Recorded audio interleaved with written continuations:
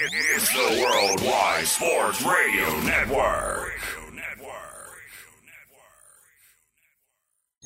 What are you talking about?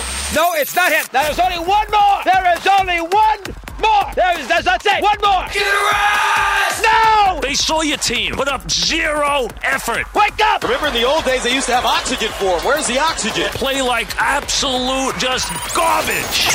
This is the Sports Loudmouth. Yay! Man, can you keep it down? I'm trying to introduce here. With Errol Marks, Speedy Petey, and Josh Silverberg. You're not even a has-been. You're a never was. You're a never was. You're a never was.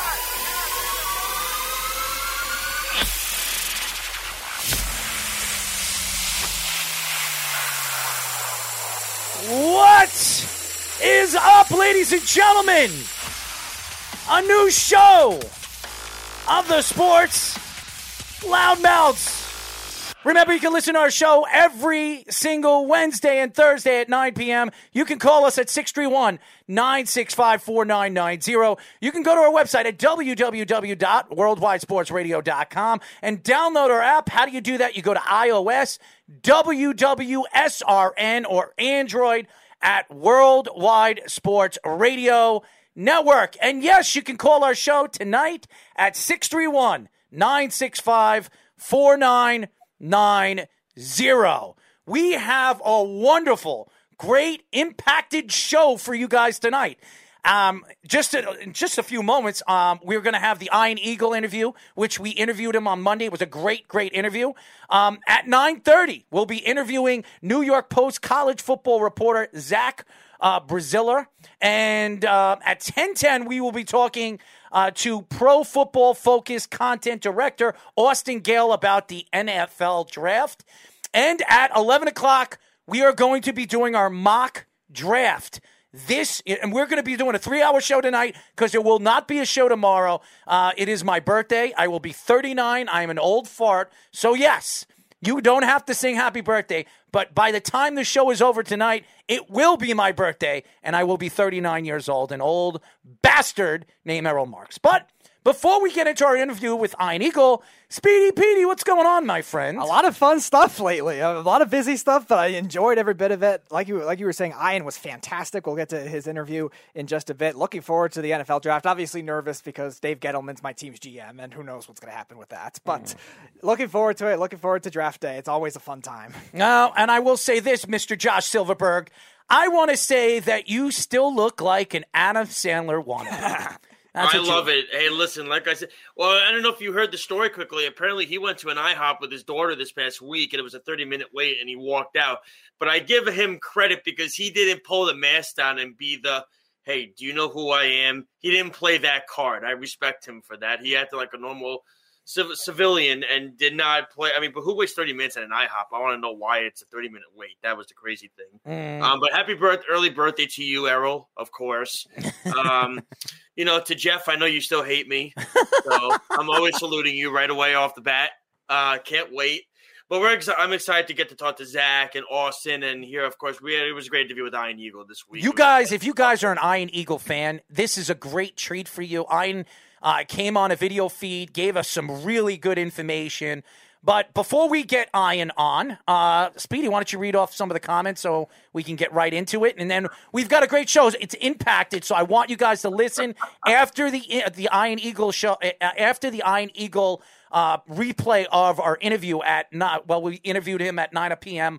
on Monday. We have live, everything else is live. We're going to have Zach Brazilla and we have Austin Gale, and we're going to do our mock draft. So stay on, watch the interview, and I'm telling you guys, this is going to be a fun show tonight. So shout out to Alex Slows, who takes the first dig at Josh. How's it going, guys? I'm ready to hear a good show. Also, Josh's rumors. Clarence, what's up, man? You commented, let's get it. Josh knows I'm busting his chops. And Jeff says, imagine a pile of shit just decaying for 39 years. Well, there you go. So, guys, here we go. This is an interview. A roaring start. Well, this is an interview with Iron Eagle. It was a great interview on Monday, and here we go. Well, I will say this, guys. I've been waiting to get this guy on the line for a very, very long time. We haven't interviewed him for about a year and a half, and he's a good friend. He's the man, the myth, the legend, Ian Eagle. What's going on, Ian? Hey, what's up, guys? I feel like I'm there with you, in a way. Well, I will say this, Ian. You're very well known in the broadcasting world. You're the voice of the Brooklyn Nets.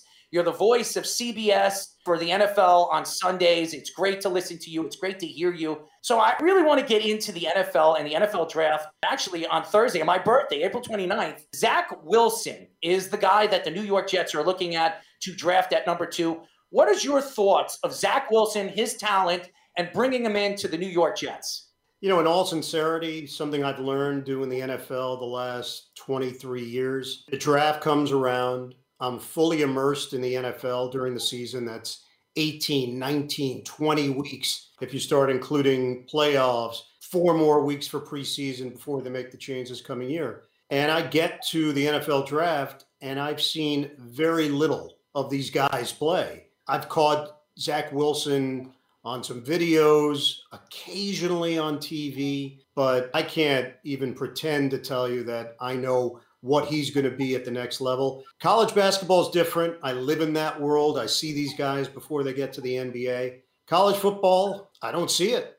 So I got to be perfectly frank with you. Every year when I go into the NFL to prepare for it, I'm starting from scratch with these guys. I learn about them once they make a team, once I'm assigned that team. But until that point, I'm just not the guy to lean on for NFL draft information. I know the Jets obviously are high on him, and they made a very tough decision in regards to Sam Darnold. But the reality was nobody within the organization right now had any ties with Sam other than getting to know him the last couple of years. Joe Douglas didn't draft him. Robert Saleh obviously had no connection to him. And once you peeled away the onion, you realize that they were probably going to go out and do their own thing and also buy some time. By drafting a quarterback now in the first round in 2021, that probably buys you 3 years as a decision maker, as a head coach, because you have to allow time for this whole process to develop. So just looking at it from that perspective, I felt pretty strongly that the Jets were going to make a move like this. Robert Saleh became the new head coach with the New York Jets. The Jets have had a lot of bad coaching for a while now.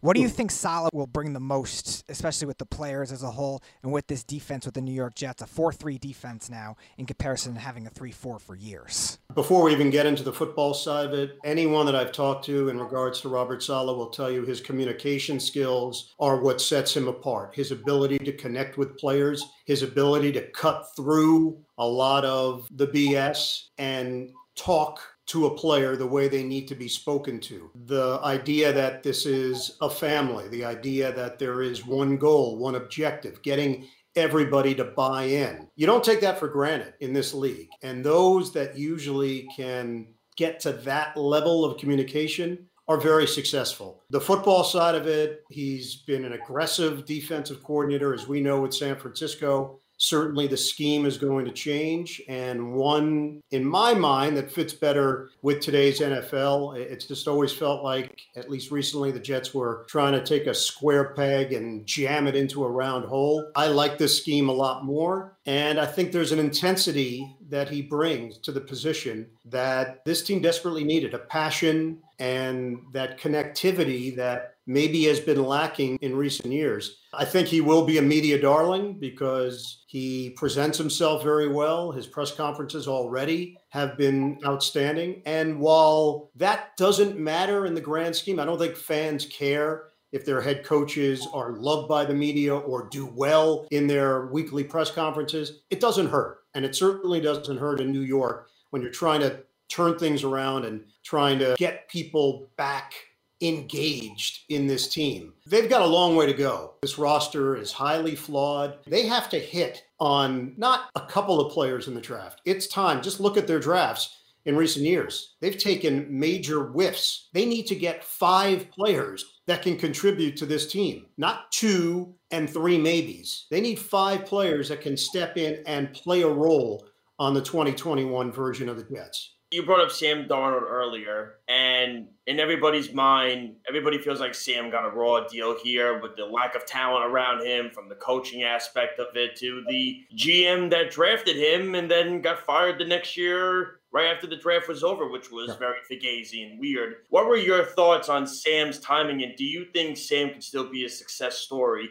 with the Carolina Panthers? I think he can. I think there's a lot of ability there, having met with him probably between preseason games and regular season games 8 or 9 times over the last few years. I was always impressed. I thought there was a maturity. I thought he was trying to do all the right things, and there were certain things that came to him naturally and certain things that he had to figure out. Josh McCown was a tremendous resource for him in bouncing things off of and getting an understanding of the position and what it means to be a pro. But ultimately, it's you out there. And with a bad offensive line and this past season, probably the worst collection of skill position players in the NFL, how could you expect him to flourish under those circumstances? There are some scouts that will tell you that they didn't see enough improvement. The mistakes that he was making as a rookie, he was still making in his third year. In my estimation, he didn't have the support. Carolina, Matt Rule, the hope would be that those two will find a lot of common ground and that he will be put in a position to succeed as opposed to what we saw the last couple of years with the Jets. So if you're asking me, can he be a successful quarterback in the NFL? My resounding answer is yes. Can he be a top 5 QB in the NFL? That might be pushing it. There might be limitations to the ceiling just based on what we've seen from his first few years in the NFL. We are talking to the voice of the Brooklyn Nets and the voice of CBS Sports, TNT. This guy is all over the place, the great Ian Eagle. Ian, we look at the draft and we talk about Trevor Lawrence, we talk about Wilson, we talk about Justin Fields, we talk about the Patriots possibly moving up to number 8 if Justin Fields falls to number 8. When you look at this draft class, and being that with the COVID-19 season, a lot of these teams didn't get an opportunity to really play. So a lot of these players are going into a draft where you don't know what they were going to do in their sophomore year, or their junior year, or their senior year. So they're going into the draft cold turkey. Do you think that this draft is going to be more amusing than any other draft because of the fact that we didn't get the chance to see some of these players going into the draft this year? Yeah, one thing that we've always learned about the NFL draft, it gives fan bases hope more than anything else. That's a day in the year, even if you're coming off a 1-15 season, a 2-14 season, a season that had very few highs. That day as a fan base and as a team, as an organization, you finally have something to sell again, hope. So I think every year when we go into the draft and there's this mysterious element of where guys are going to fit in and how they're going to play as pros, you have to take it all with a grain of salt. This year's version probably a little bit more mysterious, just based on the fact that there isn't the same body of work that teams have to lean on. They couldn't send scouts out in person to go see a bunch of these players. Even the pro days were not what they normally are. To nail the draft, you have to have a real good feel for the individual. And what we're seeing is a lot of Zoom calls and a lot of trying to get to the bottom of it with people that that know this guy, that know that guy, and things are going to slip through the cracks. Already, it's an imperfect science. So now you toss this into the equation this year when you just haven't had the same kind of exposure level to these players. When we look back on it, the 2021 draft is going to be a pretty wild affair because you might have guys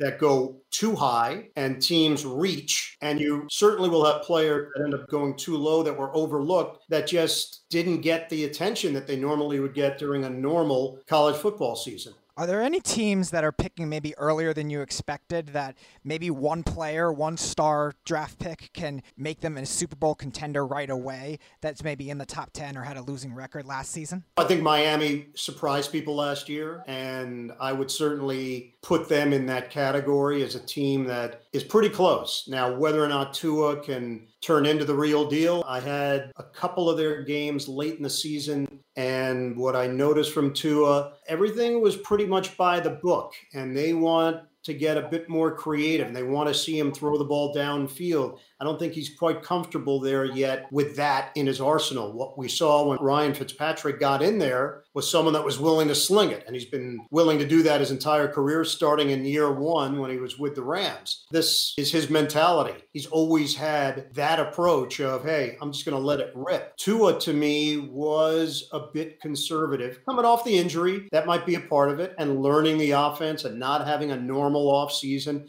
and not having a preseason. All of those things were factors, no doubt about it. But in year two, they expect him to catch up to the rest of the team. And Miami would be a squad that I think is closer than some people might think. They showed some terrific things last year. I think they're still a team that could take a big leap forward and maybe be a factor in the AFC. Speaking of teams that are thinking about taking a big leap, I want to talk about the Giants and where they're at with Daniel Jones and people believing in him. If he's the guy, is he not the guy? What are your thoughts when you see Daniel Jones, signing Kenny Galladay this offseason, trying to put as many pieces around him as possible? Are they giving him enough to succeed? Do you believe in Daniel Jones as a player? I believe in Daniel Jones and the flashes that I've seen in Daniel Jones. The ability is there. There's no doubt. And his ability to use his legs. I'm not shy about running with the football. I happen to call that game in Philadelphia on radio where he stumbled. And as we know, it went down as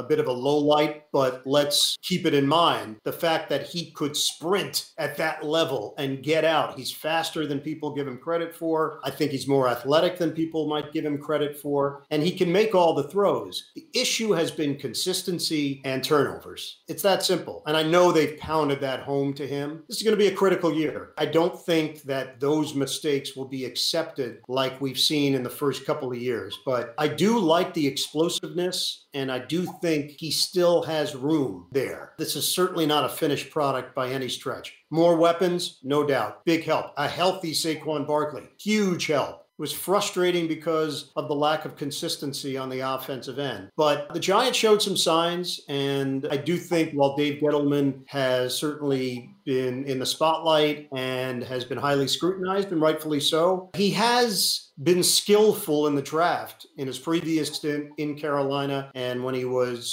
scouting for the New York Giants in his previous iteration. And this might be it for Dave. If this doesn't pan out this year, there might be some changes on the horizon for the Giants. So I think it's a crucial year on many levels for the Big Blue. Well, I will say this. Him tripping on his feet was almost as impressive as Mr. Mark Sanchez and the butt fumble. But all in all, this is New York quarterback. So yeah, I called that game as well. So maybe it's me. At this stage, we have to see what the common denominator is. Well, that's New York sports. I can't say anything more than that. As you guys know, we are talking to the voice of the Brooklyn Nets and the voice at CBS and TNT, everything. This guy is the biggest and the best play-by-play guy in the country, Ian Eagle. Now, Ian, I want to shift over to the NBA, and you're the voice of the Brooklyn Nets. Are you surprised of Kyrie Irving's aggressiveness and really his growth as a leader for the Brooklyn Nets, losing Kevin Durant for a significant amount of time, James Harden, they've only played about 7 games together since James Harden was traded over there. Are you surprised that Kyrie Irving's growth this year as a leader has really thrived the Brooklyn Nets to be the number 1 team in the Eastern Conference? Not surprised, but I think it's been good validation for him. This offseason, he certainly heard a lot of stuff around the NBA coming out of the bubble, which he did not participate in. There were a lot of conversations about whether or not this would work, whether or not the personalities would mesh. That's when it was just Kyrie and Durant, and they are very close and they're very friendly. Then James Harden joins in, and we hear a chorus of NBA observers start to portray this as a potential failure. And it's been anything but. The 3 of those guys have flourished and they've thrived. Injuries have been the issue, yet they still continue to win. And they have the best record in the Eastern Conference. With Kyrie, I got to tell you, having done the NBA for all these years and worked a bunch of his games in Cleveland and Boston, I knew he was really talented. He won a championship with LeBron James. He hit the biggest shot in that series to seal the deal. I didn't know it was at this level. He has all-time ability. I'm talking about his skill level as a ball handler, as a shot maker, as a penetrator. It's really impressive. And as a play-by-play guy, I can tell you he has packed in 10 years worth of highlights into about 65 games. Wow. This is not me just throwing out superlatives. This is real deal. He's got 3 or 4 plays a game where you feel like you've never seen it before. It's eye-popping. So his ability is through the roof. His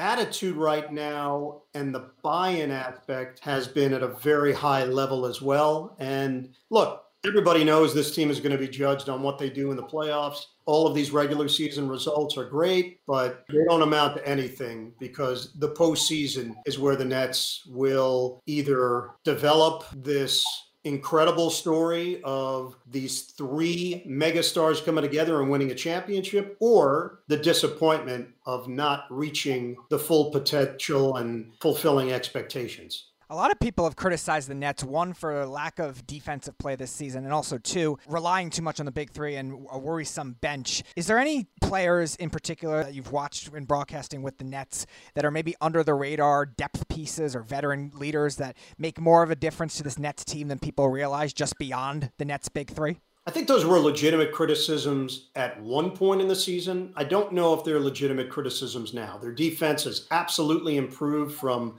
early when the trade was made, and their bench has actually been very effective. Joe Harris starts, but Joe Harris is certainly a guy that has earned his money and continues to be one of the elite shooters in the NBA. 2 under-the-radar players that I don't think a whole lot was expected from, at least at the level that they've produced this year. Bruce Brown and Jeff Green. Guys that anybody in the NBA could have had. And Sean Marks went out and got both of them. And they're both on very economical deals. And both have been perfect fits, perfect complementary pieces for the big three. Beyond that, we've seen Tyler Johnson come back from injury and provide a pop and a lift from the bench. Blake Griffin has played team first basketball, unselfish basketball. And while he had the superstar label, his whole way is not that of a superstar. It's of someone that just wants to be part of this group, wants to win a championship, wants to prove that he still has something left in the tank. So really good vibes right now from the team. You just never know. And with everything that's going on with the protocols, I don't have the same access that I once had. I'm not around the players. I'm not around the coaches. I'm in a different zone entirely from NBA players and coaches. And it was the same thing for NFL and for college basketball. I just didn't have the same interaction. And you still got to go do your job, and you got to do it well, and you've got to educate yourself and try to get as much information as possible in any way that you can. But it's not like it was pre-pandemic. And by the way, that's how it has to be. I think everybody understands that for these games to continue. It's not a bubble, but it's a pseudo bubble that these players and coaches have been in. I know some people would put the Nets as the favorites coming out of the Eastern Conference. I am one of those. I don't think it's going to be as easy as maybe. No one said you were smart, Josh. Because you mentioned it earlier, Ryan. I think James Harden's only played in 7 games with Kyrie and KD together, and yet he played in 8 games in Houston, which is crazy when you think about that number. He's played in more games with the Rockets this year than he has with his new teammates. Do you find that chemistry going into the playoffs, because with 3 mega stars and 1 basketball, that this could hinder the team's chemistry going into it, especially with the way they're playing right now? I don't believe so, just based on everything that I've heard from inside that locker room and how the roles have developed. James Harden, when he got to Brooklyn, he took his time. It wasn't jump right in and start telling everybody what they should be doing. But I got to tell you, 2 weeks into it, he was very vocal, and he was calling guys out, and he was sharing his opinions. And he's a basketball savant. Kevin Durant is a baller, and he really is a plug-and-play type of guy. You need him to do some things away from the ball, he can do it. You need him to dominate with scoring, he can do it. You need him to play defense, he can do it. He can do anything on the floor. So then that comes down to Kyrie and where he fits in. A huge moment. It was pretty early in the tenure, and although I think it had already been determined behind the scenes, and anyone that was watching the team on a day-to-day basis would notice it, but when Kyrie publicly said, James is the point guard, and I am off the ball. And it was a huge game changer in understanding what the mindset was. There was no battle. There was no quarrel. There was no day-to-day issue as to who was going to handle the ball. It was James Harden. And now Kyrie has been forced back into that role because of the injury to the beard. The three superstars one ball theme. Look, in Boston, I saw it with Kevin Garnett and Ray Allen and Paul Pierce, and they went and won the championship. In Miami, I saw it with LeBron James and Dwayne Wade and Chris Bosh, and they went out and fulfilled their destiny, winning championships. Obviously, Golden State had big-time players, and with Thompson and Curry and Durant, they won championships. So it can be done. I understand the chemistry question. The hope would be that it's not going to take that long for them to get back into the swing of things. And the one point I would make, just to highlight what you said, Josh, I don't know, if healthy, if there's a team out there that can outscore the Nets. And I don't mean just go out and beat them. I mean outscore them 4 times in a 7-game series. It's going to require you to score 120 to 125 points every game, potentially, to beat them. That's the kind of firepower that we're talking about. We know defense in the playoffs gets ratcheted up a level. This team can score. They can score on anybody in the league. Well, I've learned a lot of new words today from you with the word plays that you use. Anybody that knows Ian Eagle, the way he announces and really his play-by-play and his reactions to the Brooklyn Nets, it's phenomenal. There's nobody like it. As you guys know, we are talking to Brooklyn Nets announcer / TNT, TBS, CBS, you name it, he's on it. Play-by-play conglomerate, Ian Eagle. Before we let you go, I want to know your opinion right now with the New York Knicks. The New York Knicks are the hottest team in basketball. Talk about Julius Randle, how he's become a superstar under Tom Thibodeau, Kane over there, Rose, Wesley. This is a totally different managed team. There's no more James Dolan. We're not hearing from Charles Oakley this year. We heard enough from Patrick Ewing, that's for sure. But we look at the New York Knicks. This is a completely different New York Knicks team. This is the number 1 defense in the NBA, from the worst defense in the NBA last year to number 1 in the league. What are your thoughts to this New York Knicks team? Quickly, all the different young players that they have, RJ Barrett's growth. What are your thoughts to that team? I'm blown away by their improvement, blown away by their professionalism, blown away by the job that Tom Thibodeau has done with this team. It's hard in the NBA to improve markedly from one year to the next. It usually is baby steps. And let's take Phoenix as an example. Last year, they fell just short of the playoffs, but they were tremendous in the bubble. And if you thought that maybe Phoenix would be a team that could jump a little bit and be a 5 seed or a 6 seed, no, they took a step beyond that. And what the Knicks have done to me is very similar in how much they've improved in such a short period of time. And it really does speak to the culture and how badly they needed to change it. The best part of this, in my mind, guys, is the fact that both teams in New York are good at the same time. That's really important. If you want basketball crazed fans, I'm not talking about specifically Nets fans, specifically Knicks fans. I'm talking about New York basketball fans. If you want them to truly be immersed, both teams have to be competitive. Not one, both. And finally, we're at a point where both teams look like they've got a real shot in the postseason. The Knicks, based on their defense, based on Julius Randle playing at an all-NBA level, a perfect marriage of coach and player. Tom Thibodeau, he rides his guys hard, but the results are there. Look what he did in Chicago. Minnesota, although maybe guys started tuning out, I think a lot of that had to do with Jimmy Butler not being there and the balance of power shifting. And Tom Thibodeau ended up moving on. But this was a tremendous hire. This guy was born to be an NBA head coach, and he's done wonders with this team. And his work with Randle and development, you just can't ask for a more simpatico relationship. This was the perfect storm for New York and for Knicks fans. So more power to them. I hope it continues. I hope they ride it into the playoffs. And between us guys, I hope these two teams play in the postseason, because that would bring the rivalry up a level. And that's really how you establish rivalries. Games that matter, games that mean something, not just a regular season game in December for bragging rights locally. I'm talking about a game that could be the difference between advancing or going home in the playoffs. That's what separates rivalries. in your broadcasting career, your favorite call you've ever had or favorite game you've broadcasted, and also a sport that maybe is under the radar or lesser known that you enjoy broadcasting and why. Yeah, I'll take the second one first. I got tossed into the NCAA track and field championships on CBS way back in, I want to say 2004. And I had never been to a track and field event in my life, let alone called one. And I loved it. I ended up doing 8 straight years until CBS lost the rights to ESPN. And I thoroughly enjoyed it. There was something about the pacing of it for a play-by-play announcer, the way I looked at it. Every race was like a touchdown call. And if it was a close race, it was exciting. If it was a dominant finish, it was equally exciting.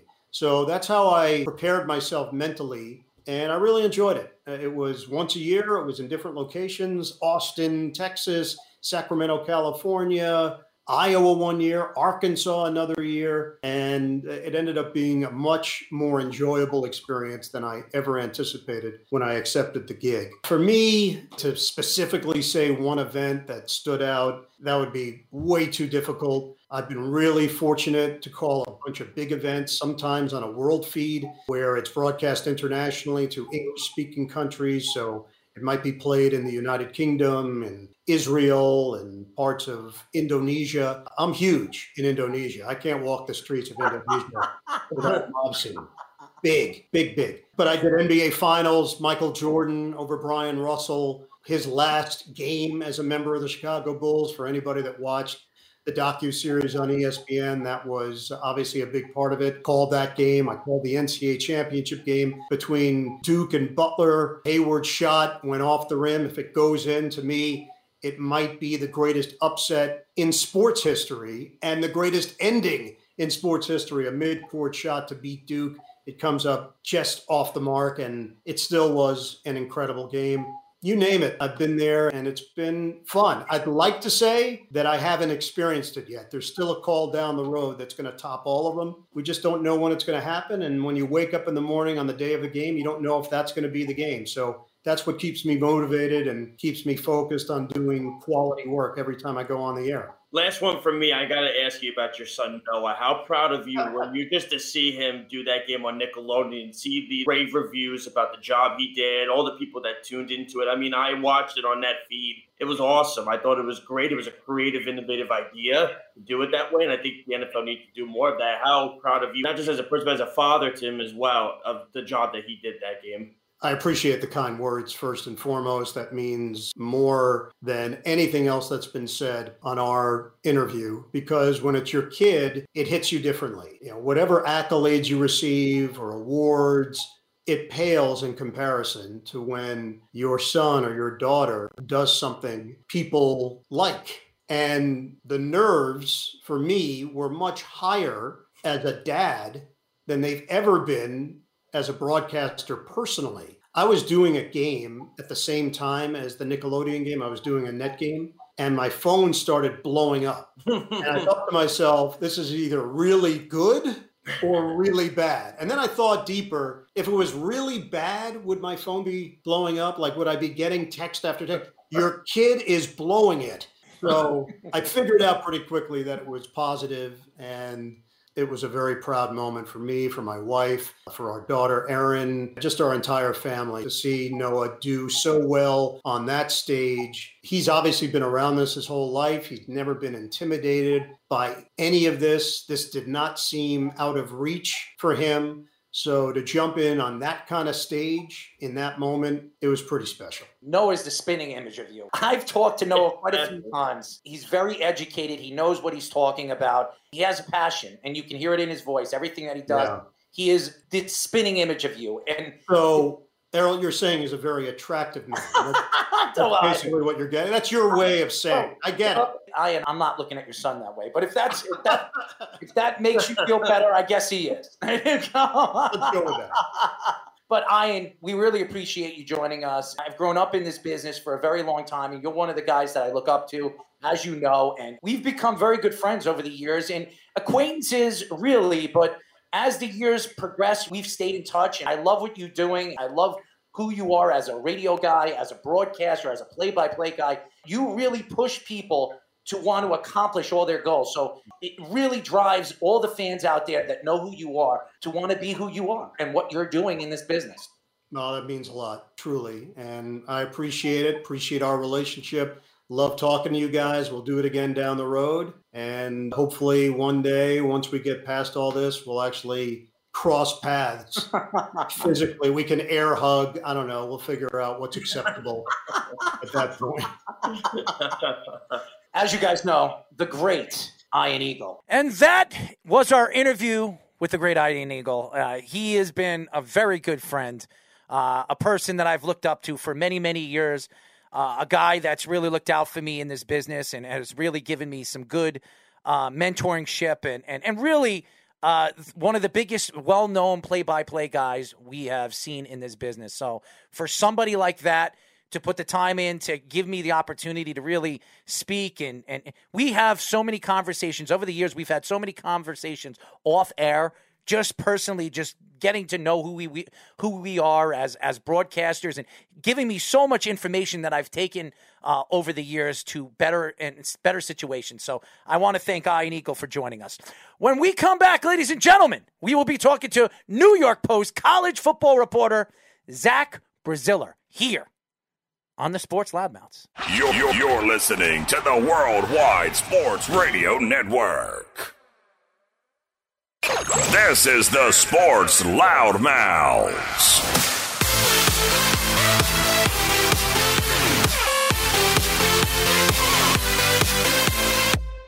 We are back, ladies and gentlemen. This is the Sports Loudmouths. Remember, you can call us at 631-965-4990. And remember, you can go to our website at www.worldwidesportsradio.com.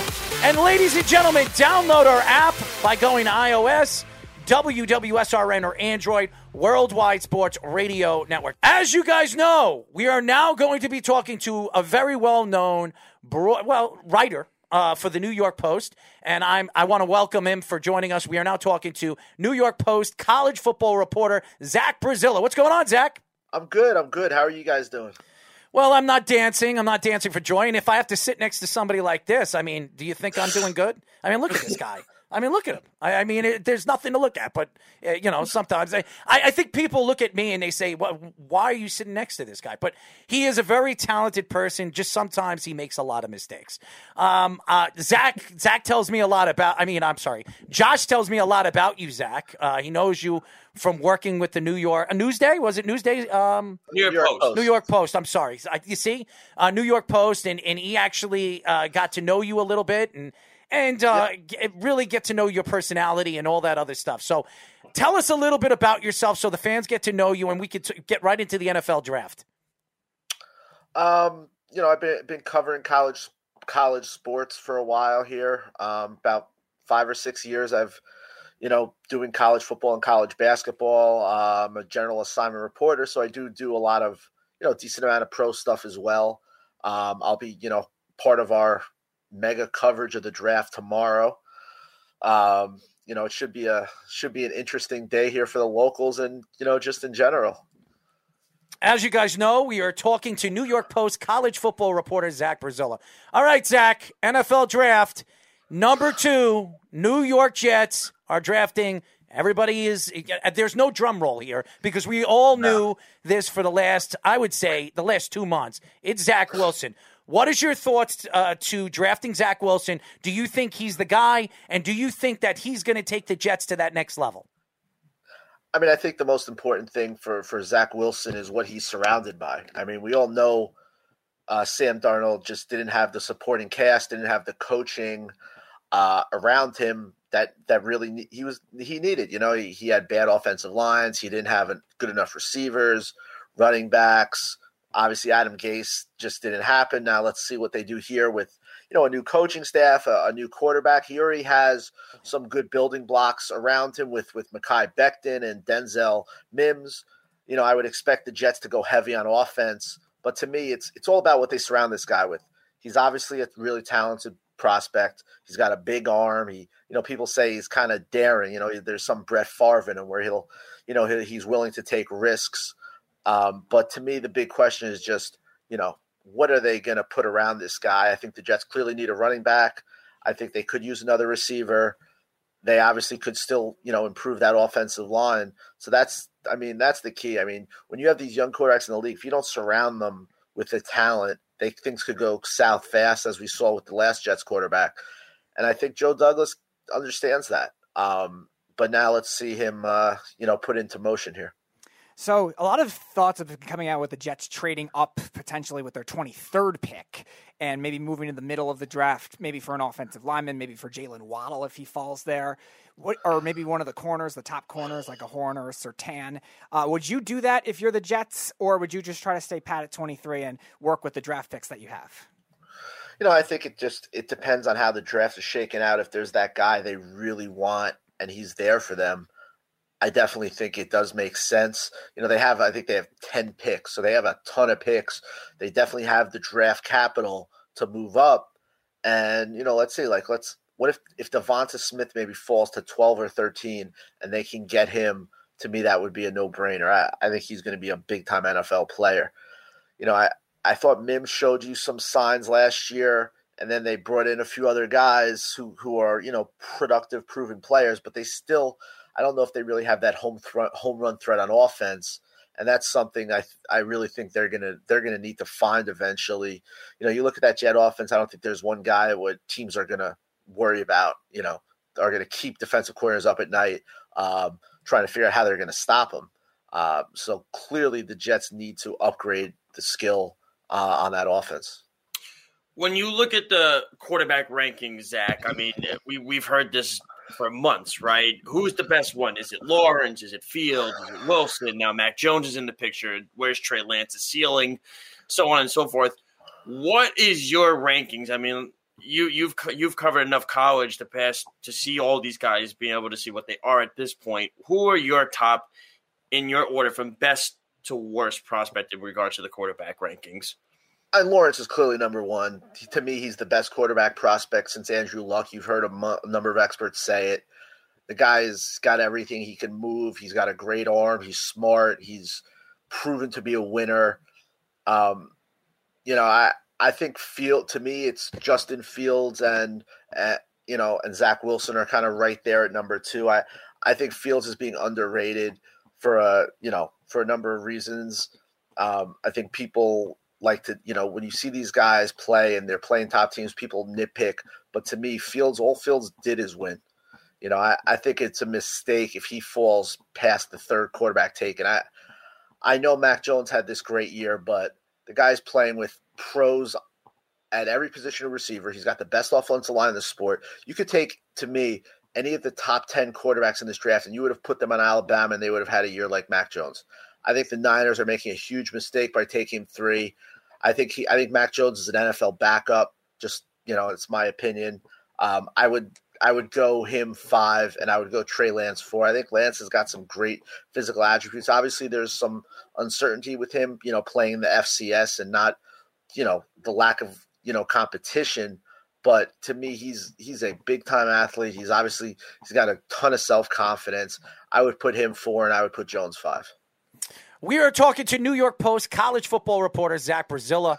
Now, Zach, we've been hearing a lot of trade talks, and a lot of teams might be moving up for particular positions, and there's one position and one team that is looking for a quarterback. A team that's lost their star quarterback in Tom Brady is the New England Patriots. There are stories coming out from New England, and I want to give a shout out to Jeff, who was one of the first people to really put this in my ear, and now it's been a story that's really reaching to the top. New England's looking to trade up to number 8 with the Carolina Panthers. If Justin Fields falls out of the top 5, he could fall to number 8. And Carolina's looking for a corner. There are stories coming out that the Patriots are willing to part ways with Gilmore or even Jackson. Do you see this happening if Justin Fields falls to the number 8? I still don't know if I see the Patriots trading up into that top 10. I don't think it'll happen. I'm not saying it won't. I have a hard time seeing them trading up 10. And, I've read that and I've heard that the Panthers, they could still draft a quarterback and, let the kid watch Darnold for a year and see what happens there. And, look, if Sam has a great year, then maybe you move him and get some picks or whatever. I don't see them trading out of the top 10.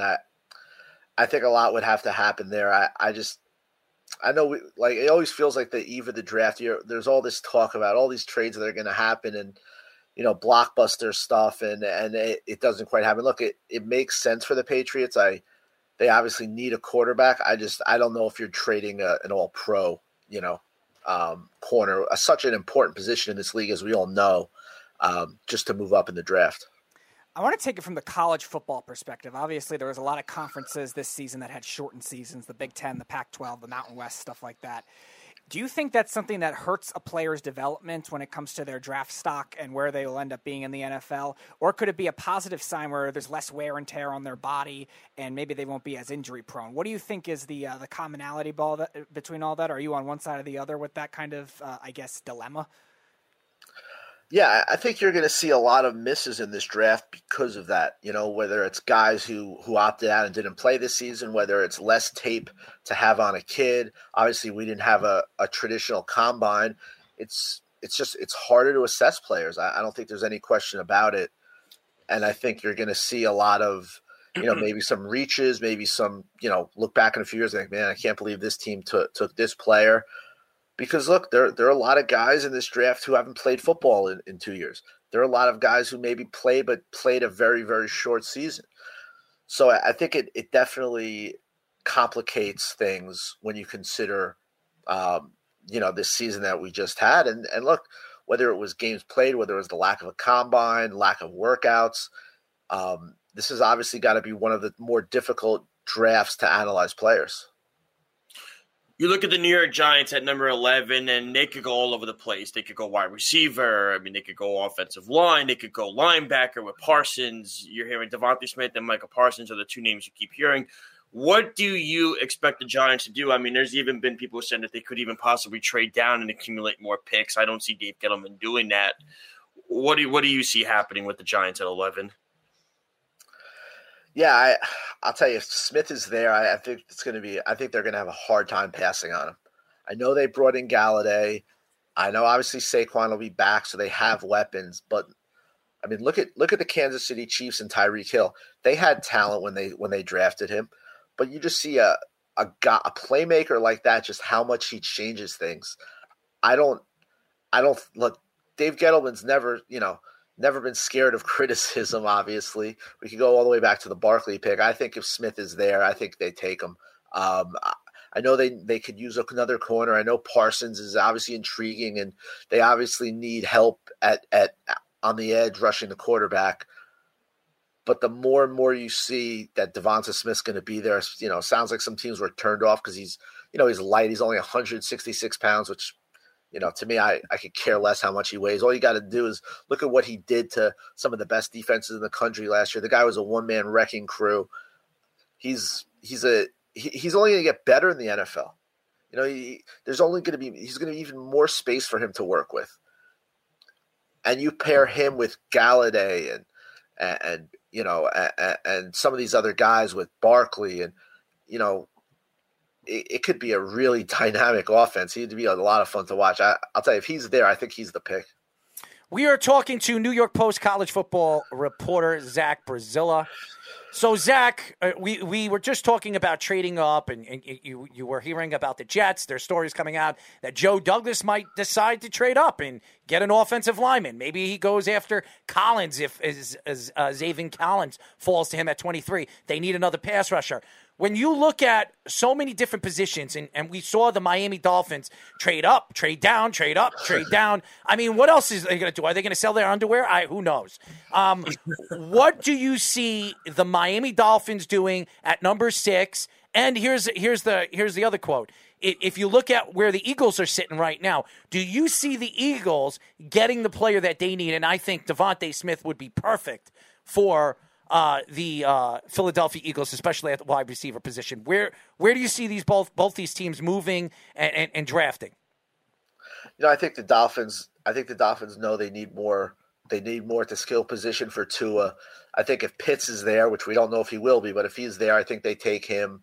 I can see Waddle, Jamar Chase. I think the Dolphins are going to look to add to what they have at the skill position. They're clearly going all in with Tua, and they need to give him the weapons to be successful. The one thing for the Eagles with Smith, I mean, he could be gone. We don't know if he'll be there. The Eagles obviously could use some help all over the place.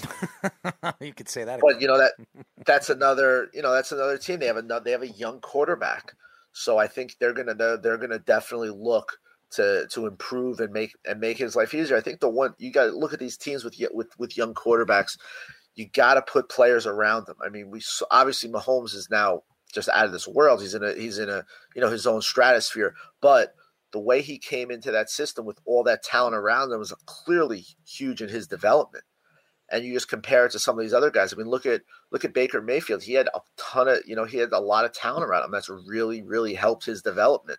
So I think these teams look at the best young quarterbacks in the league and they see why they've been good. And they look at some of the quarterbacks who maybe didn't pan out and see why they weren't good. And look, you need to make life easier on them.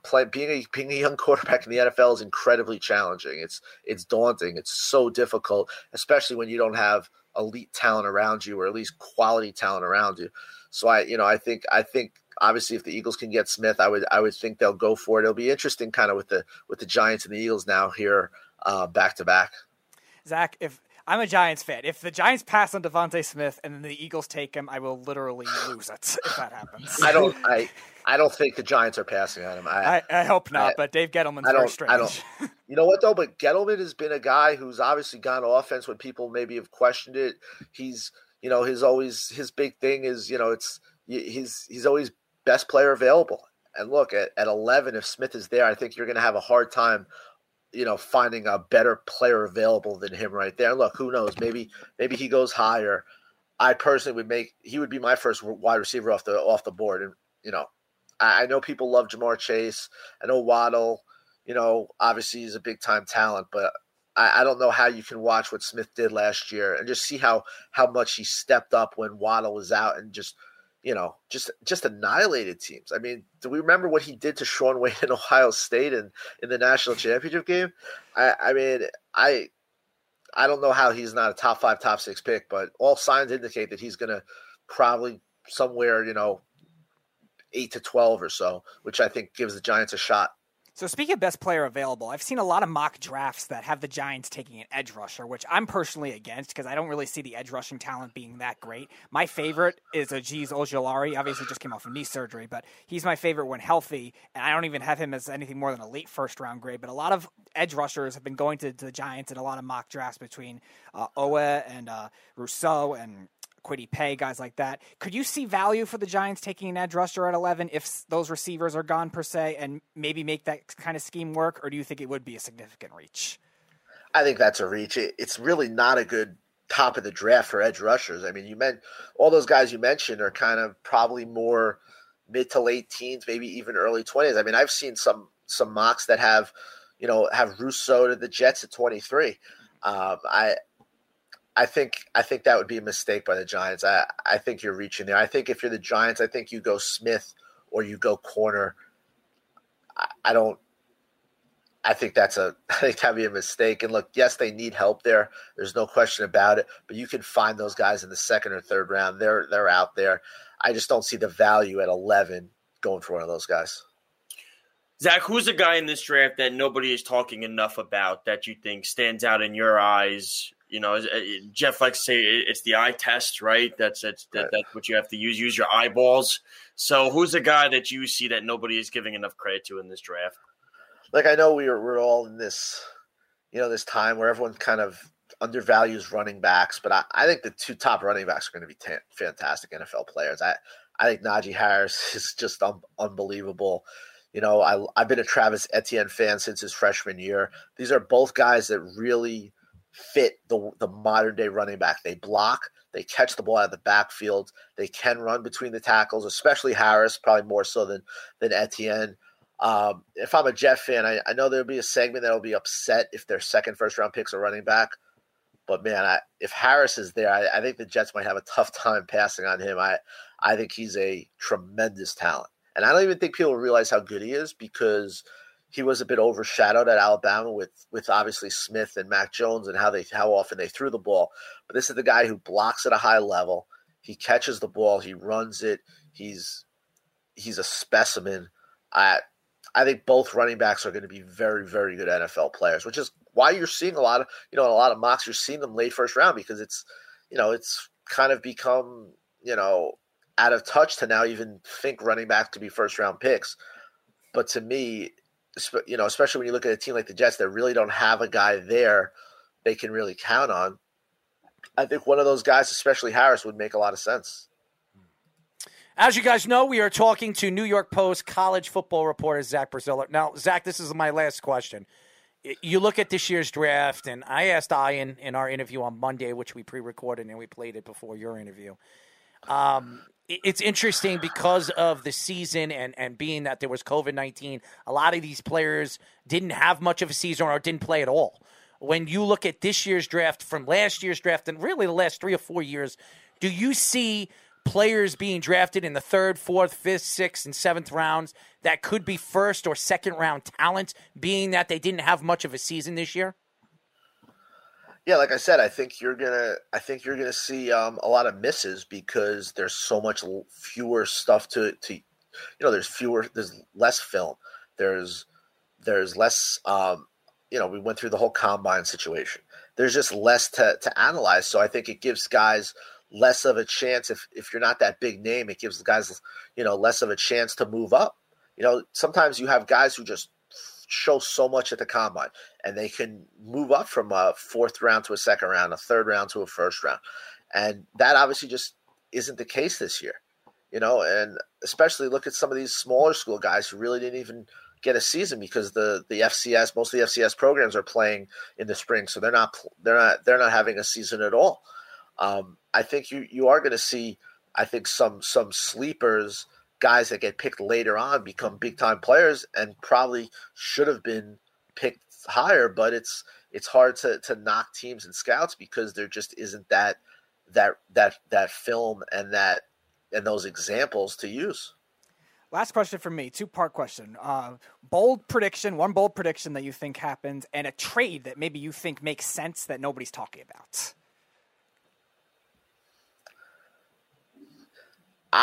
I'm going to go on a limb here and say the Jets trade up for a good offensive lineman into the maybe around 15 or 16. The big key for them with Zach Wilson is they gotta provide the talent around him. Now they're real happy with LaFleur as his offense coordinator. They have Becton, but they need more help on that line. And you beef up that line, and then maybe you get a running back in the 2nd or 3rd rounds.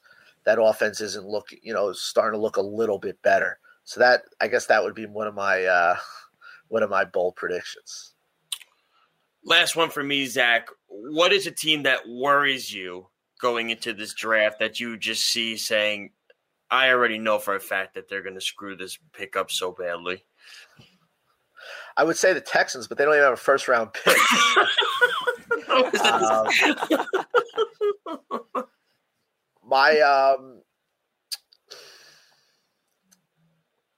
like what the Seahawks did today. They put out Jamal Adams as their 1st round pick for this year.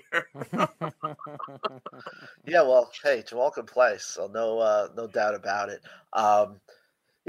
Obviously, I'll be interested to see what the Jaguars do. I mean, obviously not with number 1, but with their other pick and what they do deeper in that draft. Obviously, Urban Meyer, leading the way there, first time as an NFL coach. I'm very interested to kind of see what they're doing, and I think they might do some different things that could surprise some people. Obviously the Cowboys are always interesting. It really sounds like they're going defense. I mean, Jerry Jones has talked about how they can get a really good defensive player about 15 times in the last 2 weeks. So I would think the Cowboys will definitely go defense. It should be a fun night, though. The NFL draft's always fun, at least the first night until it until it drags. I remember one year I was covering the draft and I was doing like a feature on a prospect who was supposed to be in the third round. I spent like the entire weekend at his house, and he never even got drafted. So that was quite. After that, I was like, I'm not watching the draft for like 5 years because I watched every single pick. I wanted to put my brains out. But I do enjoy the draft, especially the first night. I like how they've now broken it up into 3 nights. And it should be fun. The Giants at 11 is very interesting. The Jets' second pick is very interesting. I still can't believe the 49ers trade up third to draft Mac Jones. I think it's a huge mistake. I for the life of me, I don't understand why people are so down on Justin Fields. I think he's going to be a really good NFL player. He fits in perfectly with what the NFL does now. I think he's a bigger Russell Wilson. But we'll see. It should be a fun night and a fun weekend in what's a pretty busy time of the year in sports. Zach, why don't you tell the fans how they can find you on social media? You could follow me on Twitter. It's at NY_Post_Brazil. That's BRAZILLE. Feel free to reach out to me. I like to go back and forth with fans. I'm sure all the St. John's basketball fans could attest to that. But feel free to reach out to me at all. I'll be one of our many people on the draft tomorrow night, and it should be a good one. Are you going to the draft?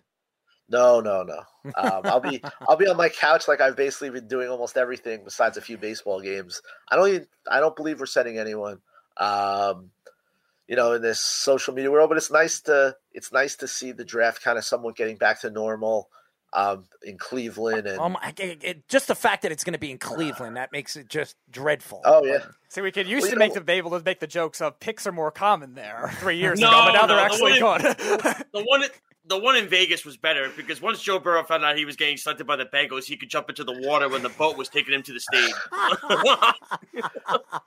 Yeah, the Browns fans, I'm sure we pumped up. I mean, it's like the first time in years where like the draft isn't like their season. So, wow.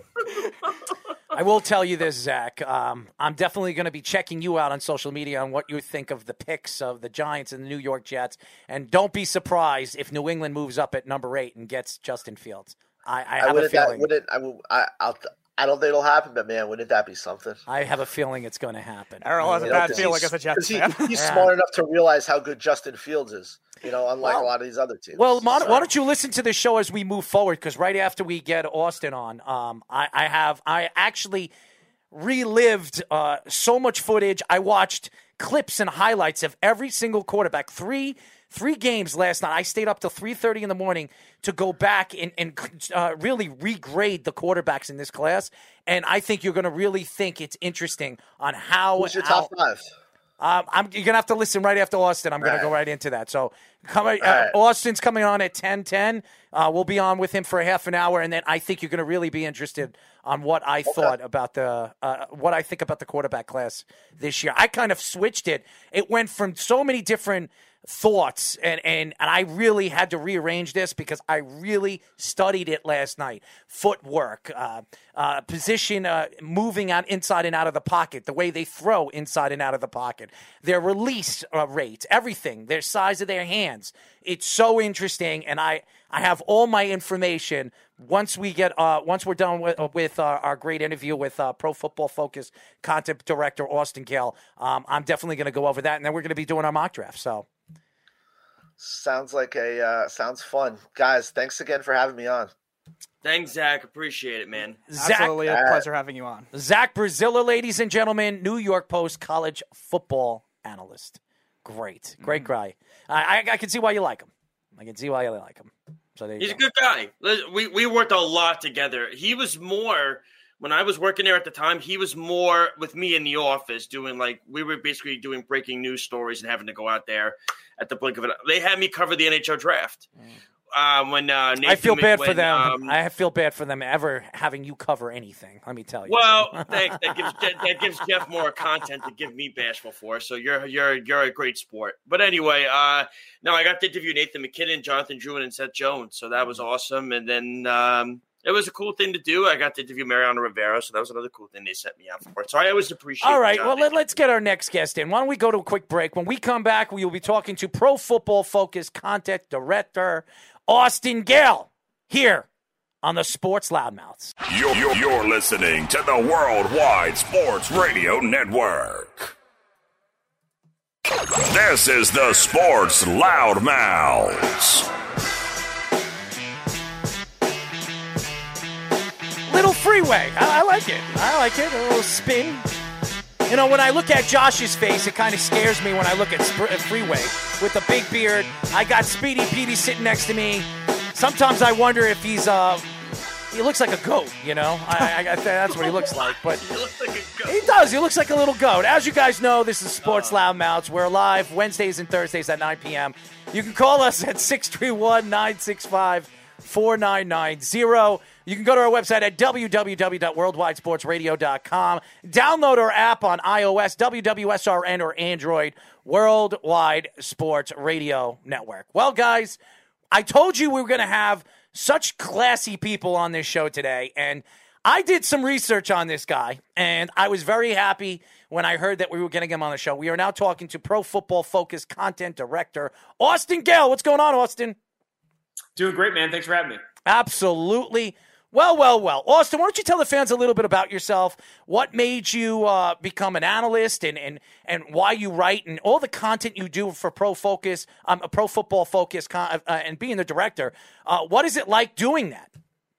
Yeah, deep cut. You know, I graduated from San Diego State in May of 2017. You know, got an offer to work with Pro Football Focus on a small basis, working full-time on the content side, and then have kind of slowly worked my way into creating more content and now managing the content team here at PFF. It's been a ton of fun. Why I got into it, I think it's why, anyone even watches sports. It's just a really fun, it's a fun business. It's a fun thing to be a part of. It's not necessarily like, putting together things like life insurance and stuff like that. You can actually put together content around things that people enjoy. You're creating content for, people that just really want to have fun. So I do think that, that's the biggest reasons why I went into it. And I think Pro Football Focus has been great for 4 years next month I've been with them. Well, that's a long time, and that's why you are what you are, and what you do is what you do. So it's real. And I've been reading some of your stories and some of the stuff that a lot of the guys over there at Pro Football Focus are doing right now. It's great stuff. It's great content. So why don't we get into the draft? It's so interesting. We were just on the phone. We were just on our feed with Zach Brazilla, the writer for New York Post for college football.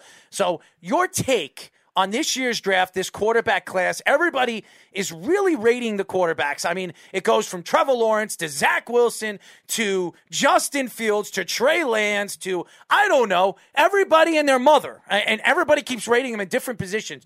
Who do you think is the number one quarterback as far as style, as far as control at the pocket? Who do you think is the number one guy as far as your rating is concerned? And where do you see these guys developing in? And who do you think is going to develop into that superstar type of player?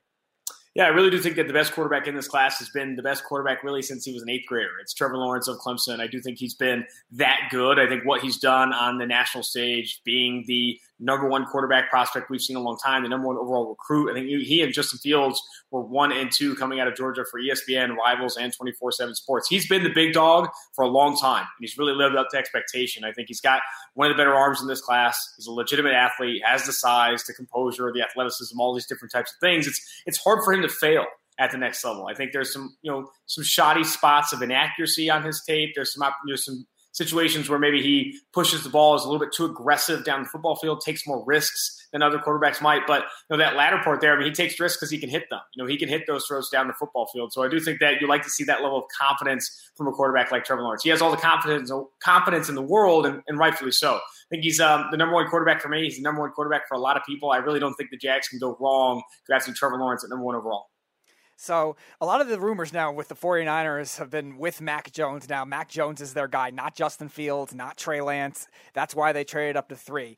Do you think it would be a drastic reach if they do that, drafting him over Justin Fields, who's allegedly supposed to be the 2nd or 3rd best quarterback? Or do you think there's a reason for it? You think it's a good fit for Kyle Shanahan, and maybe something with your metrics that you use with Pro Football Focus that maybe benefits Mac Jones in that offense over a Justin Fields or a Trey Lance? Yeah, I mean, I think it has gotten to a point where drastic reach, or he's not even an upgrade over Jimmy Garoppolo, has been kind of a little bit overstated. I think Mac Jones is still a very good quarterback prospect. I mean, he's a guy that is top 15 on PFF's draft board for a reason. Is he better than Justin Fields? Not in my opinion. I think there's a conversation between Mac Jones and Trey Lance, whether, depends on what type of quarterback you want to work with. But I really don't think there is a conversation between Justin Fields and Mac Jones. I think Justin Fields is the better quarterback prospect that will be available to the San Francisco 49ers at 3. Now, I'm not going to talk my way into why Mac Jones makes more sense for Kyle Shanahan. The best quarterback that makes sense for Kyle Shanahan is the best prospect, and that, in my opinion, is Justin Fields. Justin Fields this past season and over the past 3 years is the most accurate quarterback according to College, Pro Football Focus's ball charting, but at every single level of the football field. 5 to 10 yards, 10-plus yards, 20-plus yards, the most accurate quarterback we've seen. Mac Jones is not better than him in that regard. Where you see the difference, Mac Jones operated an offense with really good timing, anticipatory thrower, not necessarily the big arm guy, but got the ball out of his hands quickly. While Justin Fields, the average route depth in that Ohio State offense is absurd. They run a lot of choice routes down the football field. You almost have to hold the ball a little bit longer in Ohio State's offense because it's such a downfield passing attack. But there are times where he holds it too long. There are times where you'd like to see him get rid of the football, hit his check down, and those things. It's very similar to some of the concerns we had with Deshaun Watson coming out of Clemson. A guy that even to this day has held the ball a little bit too long at times, can feel like he's a superhero, put on that cape when, hey, you need to just check the ball down. And the problem is that Justin Fields puts the superhero cape on because he can be. 4.4 speed, big athlete, like a smaller Cam Newton. I do think that we are overthinking Justin Fields. We are drastically overthinking Justin Fields. And the reason is, when the San Francisco 49ers made that trade up from 12 to 3, reports were initially that they made that trade up to go get Mac Jones. And now, rather than spending time on why that's not a good decision, we're trying to talk ourselves into why one of the smartest coaches in the NFL, smartest offensive minds in the NFL, Kyle Shanahan, wants Mac Jones, to a point where we're pushing Justin Fields down board with things like epilepsy and held back in 8th grade and doesn't know the game. Like it's absurd to me because we are, as a media, trying to figure out why the player we thought they would take at 3 isn't going to be the guy. And then you find yourselves making these things up, not making things up, but, overrating some of the cons in Justin Fields' game and then trying to talk your way into Mac Jones and why. And an analogy someone made to me recently that I liked is that, Mac Jones is the guy that comes in with a really, really hot girlfriend. And everyone's like, wait, what's going on here? Something's got to be happening. How's this guy get this out of a girlfriend? So now we're looking at the positives in Mac Jones and now trying to highlight the negatives in Justin Fields. In regards to Zach Wilson, I mean, that's the talk, right? The Jets are probably going to take him at number 2. We all would be shocked if that didn't happen. What is it that you like about Zach Wilson, things that you don't like? Is it a matter of, his pocket presence is great. You see him off the ball as well. When you see him with his back foot, when you see his back foot throw during his pro day, everything like that. They're saying the Mormon version of Patrick Mahomes, which is it's an upper scale. But, what are your thoughts on Zach Wilson as a whole as a prospect? Yeah, I think the positives have been talked about a ton. He's got crazy arm talent, guy that can put it anywhere he wants. He's got that arm talent that teams covet now. You talk about the cliche, make all the throws. That's what teams want. Teams want Mahomes. Teams want Josh Allen. Teams want Jordan Love. Teams want Aaron Rodgers. These guys that can make all the throws. That's what people want, and I think that's what Zach Wilson brings to the table. Now, what doesn't get brought up enough is the concerns you have with previous year's film. Yes, he was battling injuries, but still did not see the level of Zach Wilson that we saw this past year. His offensive line was one of the highest graded in the country. Brady Christensen, the highest graded offensive tackle in all of college football this past year. He had all day to throw. Among all 5 of the top quarterbacks in this class, he had the lowest percentage of dropbacks where he was pressured. It's a lot easier to throw the football when you're not pressured. That's according to PFF grades. That's also according to common sense. So I do think that Zach Wilson, there's a lot of reasons to just temper expectations. It's not necessarily that there's a lot of concerns with him as a prospect. It's not necessarily that he's not worth a top 3 pick in this draft, but let's temper some expectations here. It shouldn't be minus 10,000 that Zach Wilson goes to New York Jets at 2. I think Justin Fields should be in the conversation for the number 2 overall pick. Obviously, we know the San Francisco 49ers making the trade the same day as Zach Wilson's pro day in Provo, Utah. There was obviously a tip that the Jets were locking into just Zach Wilson. And for the same reasons we're talking ourselves into Mac Jones, we're talking about why the Jets are infatuated with Zach Wilson. You also have analysts like Chris Sims putting Zach Wilson ahead of Trevor Lawrence. People will see Zach Wilson as one of the better quarterback prospects in this class. But that shouldn't keep us from tempering expectations. Don't put the Hall of Fame gold jacket on him just yet. I do think you need to see him do it against good competition. You need to see him do it against, do it for more than just 1 year at BYU, a COVID-impacted season. Do it against good, the other game that doesn't get brought up enough is the Coastal Carolina game. Still graded, I think, in the 80.0 range, but did not show up to win that game. They were 10.5-point favorites, lost outright against Coastal Carolina. We need him to show up in big games. He hasn't played a big game yet. Of all the quarterbacks, again, in this class, he's played the lowest percentage of snaps trailing. That's, again, another concern. He's going to see some adversity in the NFL out of the gate. As you guys know, we are talking to Pro Football Focus content director Austin Gayle. Now, Austin, it's so interesting on your thoughts of Zach Wilson. And I did a lot of studying in the last 24 hours. I spent probably 3.5 hours yesterday watching film and really studying why I think Zach Wilson, and I'm going to say this not because I'm a Jet fan, I think Zach Wilson is the best quarterback in this class, and I'm going to give a lot of people my information on what I saw on film and really get into depth of why I think some of these quarterbacks are graded lower than they should be. I think they should be graded a little bit higher. But your thoughts to where you see the New England Patriots going at number 15. There are stories coming out that if Justin Fields falls to 8, they will move up. They will trade either Gilmore or Jackson and move all the way up from 15 to 8. What are your thoughts to that? And where do you see at certain positions in this draft, like Miami or even the Cowboys, what the Cowboys could do if Kyle Pitts falls to maybe 7 or 8? Maybe they move up and get Kyle Pitts because we know Jerry loves him. What are your thoughts to that? Yeah, I do think if you look at betting markets right now, the favorite to be the first position drafted by the New England Patriots in 2021 is quarterback at plus 200. I don't think they're necessarily going to wait till 8, though.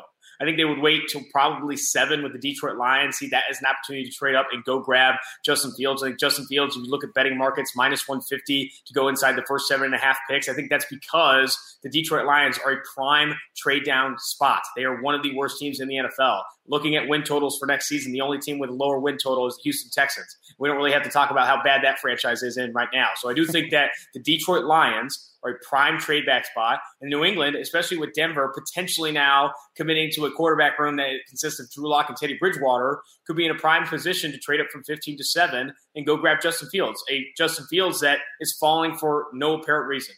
Maybe just based off interest in Kyle Shanahan and what he prefers at the quarterback position. New England would be very smart to go up and get Justin Fields, whether they're trading up to 7 or trading up to 8. The reason I have reservations about 8 is it just doesn't make a ton of sense, even with trading the second-round pick for Sam Darnold, for the Carolina Panthers to pass on Justin Fields if he falls to 8. If the Carolina Panthers were a Sam Darnold away from not needing help at quarterback, what are we talking about? I mean, this has been one of the lowest-graded quarterbacks in the NFL for the past 3 seasons. Do we expect him to make a Ryan Tannehill-like leap away from Adam Gase? Potentially, but why not have another option there at quarterback? Why not bring in Justin Fields if he falls to you at 8 and then have them compete between the two and start the best one?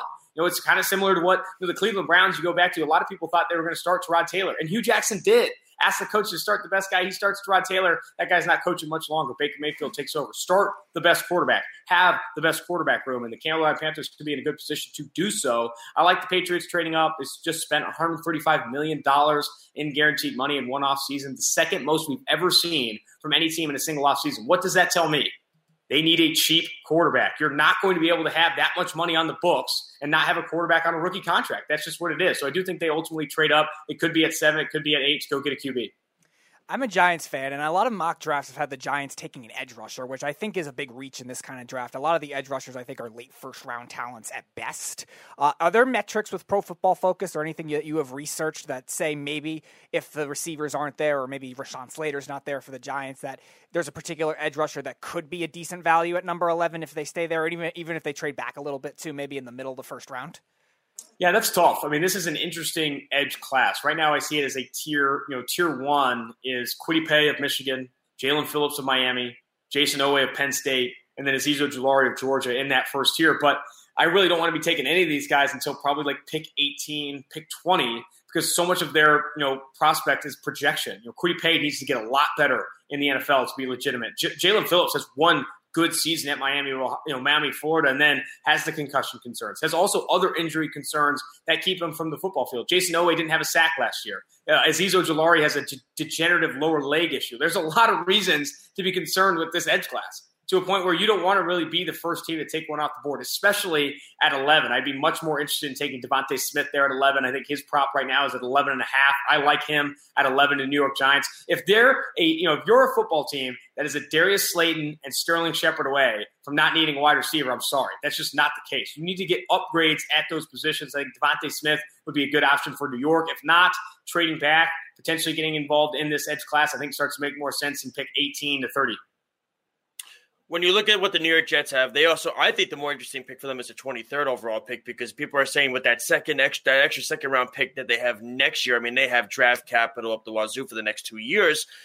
If somebody falls, I mean, I'm even hearing rumors. Yes, I am that rumor guy. I am hearing rumors that, so thanks, Carl, that, if Rashawn Slater somehow falls or somebody like that falls, that the Jets could go up to 13 or 14 and maybe trade up to get a Slater and Elijah Vera Tucker, even get involved in maybe the Jalen Waddle sweepstakes and go that far. What do you see the Jets doing with that 23rd overall pick? And then my other question is, who's a guy that we're not talking about enough in this draft? Is it a Zaven Collins? Is it somebody that's underrated that nobody's giving enough props to leading up to tomorrow? Yeah, I mean, I think it would be – I would advise against the New York Jets, leveraging future draft capital to trade up for a non-quarterback. And it's really very simple. They're not in a window. The New York Jets are not in a Super Bowl winning window yet. We don't know what Zach Wilson's going to be in New York. Until you feel like you're in a window, until you feel like you have a roster and a quarterback that's competent enough to go the distance, it doesn't make a ton of sense to throw the kitchen sink at trading up to get that last piece, like what Tampa Bay did with Tristan Wirfs and what other teams have done in the past when they feel like they're a piece away. The Jets aren't a piece away.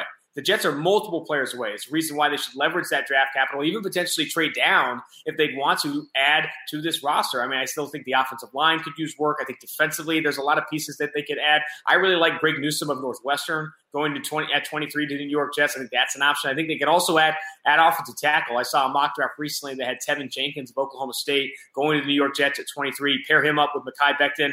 There were Jets fans probably, 2 months ago, they were talking about maybe taking Penei Sewell at number 2 overall, get the big uglies. I mean, Tevin Jenkins at 23, I think that's an option too. And in the second round, there's potential at this wide receiver class. You can add a decent slot type there. So I think the Jets are in a really good position to pick with the picks they've got, if not trade down. They're not in a window. Do not trade up for non-quarterbacks, especially in the first round when that's going to cost you future second-round picks, and it's going to be that much harder to recruit value. In terms of a player I don't think we're talking about enough, I'll say Asante Samuel Jr., Florida State cornerback that a lot of people are pegging as just a slot in the NFL.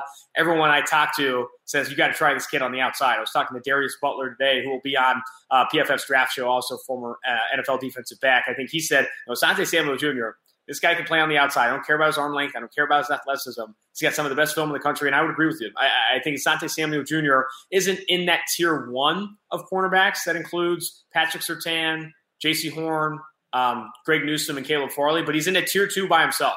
Because I think Asante Samuel Jr. is that 5th cornerback off the board where I feel really confident in being a capable starter in the NFL. After that, there's some slot types you could like, Elijah Molden of Washington, Aaron Robinson of UCF, and then some project outside corners, Ifeatu Melifonwu of Syracuse, Tate Gowan, UCF, both the Georgia guys, and Eric Stokes and Tyson Campbell. I think Asante Samuel Jr., that tier 2 by himself, a first-round player in my opinion. As you guys know, we are talking to Pro Football Focus content director Austin Gayle. Austin, we talk about pass rushers, we talk about linebackers, and this year there's not many. And obviously Parsons, everybody keeps talking about if he falls to the Giants should grab him and snatch him up. We've been hearing the Broncos, and now Zaven Collins. And everybody keeps talking, even our fans over here, they love Zaven Collins. They think he's the best pass rusher in this year's draft class. He's very underrated, 6'4", 260 pounds, runs a 4.67, unbelievable talent. Where do you see these pass rushers, these linebackers falling, and do you think Zaven Collins is the number 1 pass rusher in this draft class?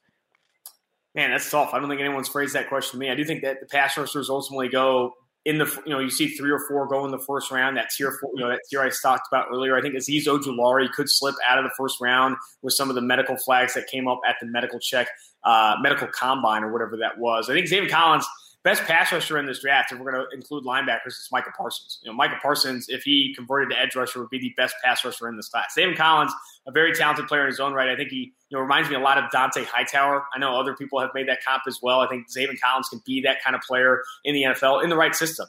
People mock him to certain teams that don't blitz their linebackers, and I leave myself scratching my head. So you're not going to play Zaven Collins in the NFL if you're not rushing the passer like what Brian Flores does with Miami or Bill Belichick in New England. So he's going to have to go to a specific defense. I know teams have talked to him about playing different roles at the next level, but he's a rare specimen. Like you said, 6'4", 260. I think he weighed in at 270 at the medical combine. The guy can fluctuate weight pretty easily. I do like that. Zaven Collins, probably a round 2 player for me. I think in the first round, when you factor in positional value and just how much linebackers impact the football field and how much they're paid at the market rate, I like him as more of a second round player. And I think, after Micah Parsons, who will fall due to character yellow flags, it's hard to speak to if they're red or not, but yellow flags for sure. Him and Jeremiah Owusu-Koramoah are likely to go in the first round. After that, I think teams see Nick Bolton of Missouri as a second-round player. Zaven Collins could sneak in the back end of the first round. Jamin Davis is a crazy athlete coming out of Kentucky, but has not played a lot of football. He can sneak into the first round. It'll be interesting because I think linebacker is one of those positions that's starting to get devalued in the NFL, especially if you can't cover.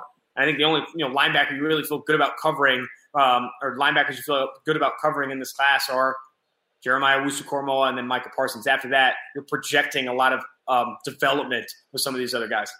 So one of our fans, Carl, actually asked a very good question. A lot of people have been criticizing Devontae Smith, thinking he might fall to the third receiver or even the fourth receiver, below Jalen Waddle, below Rashad Bateman and other guys because of his size, yet Smith was taller than Jamar Chase in some instances. Are you worried about his physical build at all, his lack of size, only 166 pounds, maybe only 6 feet tall? Or do you think he's an exception to that rule that we've seen because he's so talented as a route runner and even as a possession receiver, his hands are very good?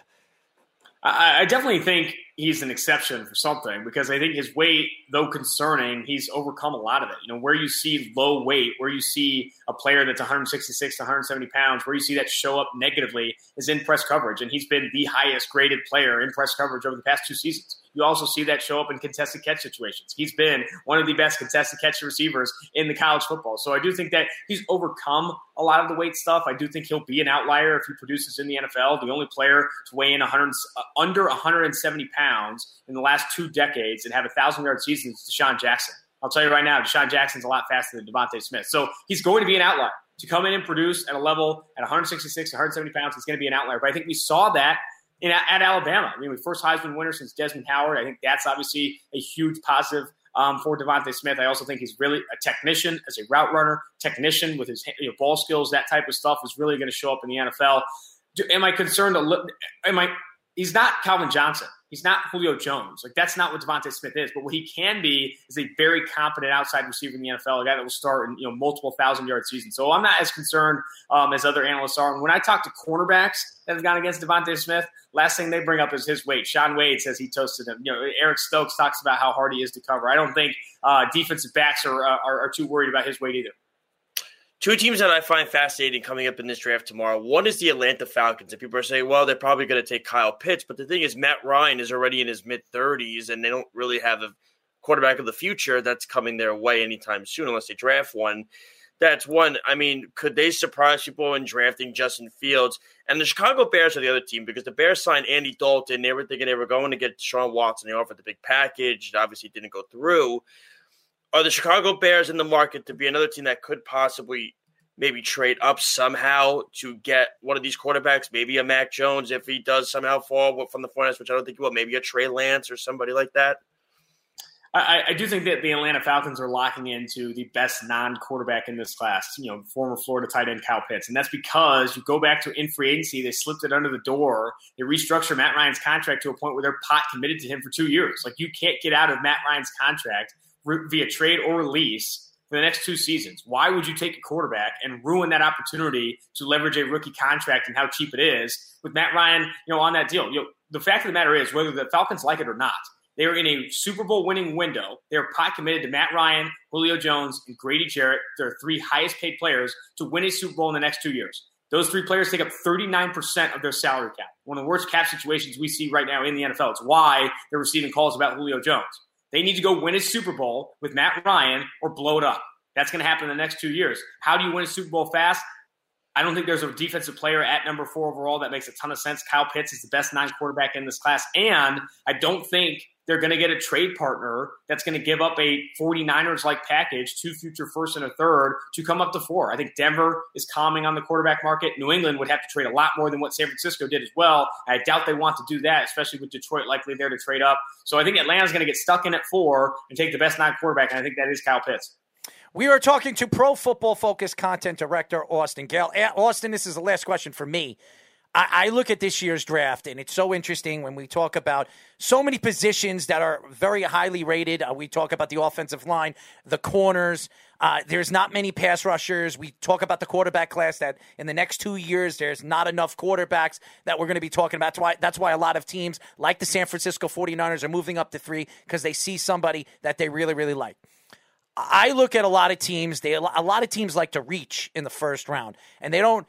Teams like the Seattle Seahawks or even the New England Patriots over the years, those are the teams that really find good value in the later rounds. Is there a team this year that you believe that will find good value in the later rounds? I think Cleveland is a team that comes to mind. I think they're in an interesting spot where they could take, one of the better players at the back end of the first round, whether that's a receiver, offensive tackle, maybe one of the pass rushers, maybe a linebacker. I think they're in a rare position where there's going to be a good player that falls to them. And some of these projects that, you're talking about a Kwity Paye, Jason Owe and stuff, I start to feel a lot more comfortable taking them to what already is a very good roster in the NFL. You have Myles Garrett, obviously there. Baker Mayfield played well this past season. OBJ coming back. Offensive line is very good. They don't have obvious needs anywhere. They can get better at a lot of different positions, at any position they choose at the back end of the first round. So I think the other team too is New Orleans Saints. New Orleans Saints are another one that they can maybe take advantage of a falling Caleb Farley, Asante Samuel Jr., maybe get in on this linebacker group, this pass rusher group. So teams drafting at the back end of the first, I think there's a lot of value at 2 valuable positions, pass rusher and offensive tackle. If you're drafting at the back end of the first, you're probably going to want to come out of those picks with one of those positions. So I do think that Baltimore is also in a really good spot with the 2 first-round picks now. So all 3 of those teams could make some plays. All right, last question for me. One bold prediction for the first round of the NFL draft, and one trade that maybe sounds legitimate to you that you really hasn't been talked about that you could see in the first round. Bold prediction for the first round of the 2021 NFL draft. I do think that when I think about players that could slip into the back end of the first round, I think Jamin Davis could be a really big surprise for some people. Like Jamin Davis of Kentucky coming in at the back end of the first round as one of the linebackers taken is a bold prediction I have. I think another one is Terrace Marshall Jr. maybe falling out of the first.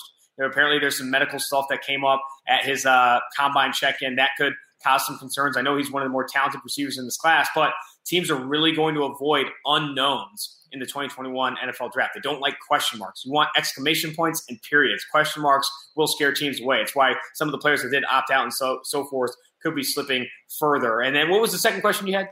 I was going to say one trade that maybe not a lot of people are talking about that you could see happen that makes a lot of sense for both teams in the first round. I think a trade that I've seen recently that I like in that it's possible, not necessarily like for the teams doing it outside of Dallas here, but Arizona trying to get ahead of New York, potentially trading up with the Dallas Cowboys 210 to go get a wide receiver, whether that's Jalen Waddle or Devontae Smith, one of the big 3 coming down. Because here, let's call it what it is. Steve Keim, Cliff Kingsbury, Kyler Murray, the window's now. He's on a rookie contract still. You need to go win now. You just got DeAndre Hopkins. You got your pick along the offensive line. You have made decisions to get better. Zach Allen, Isaiah Simmons. You keep bringing these guys back. The window's now. Arizona and the decision makers there need to win pretty soon if they're going to keep their jobs in Arizona, in my opinion. So I think they could get aggressive, buy into this idea that they are in a window and need to show that they can be competitive in 2021. So that's a trade I do like. Dallas maybe comes down because, say J.C. Horn or Patrick Surtain's out the board. They don't like the other, and they come down a bit.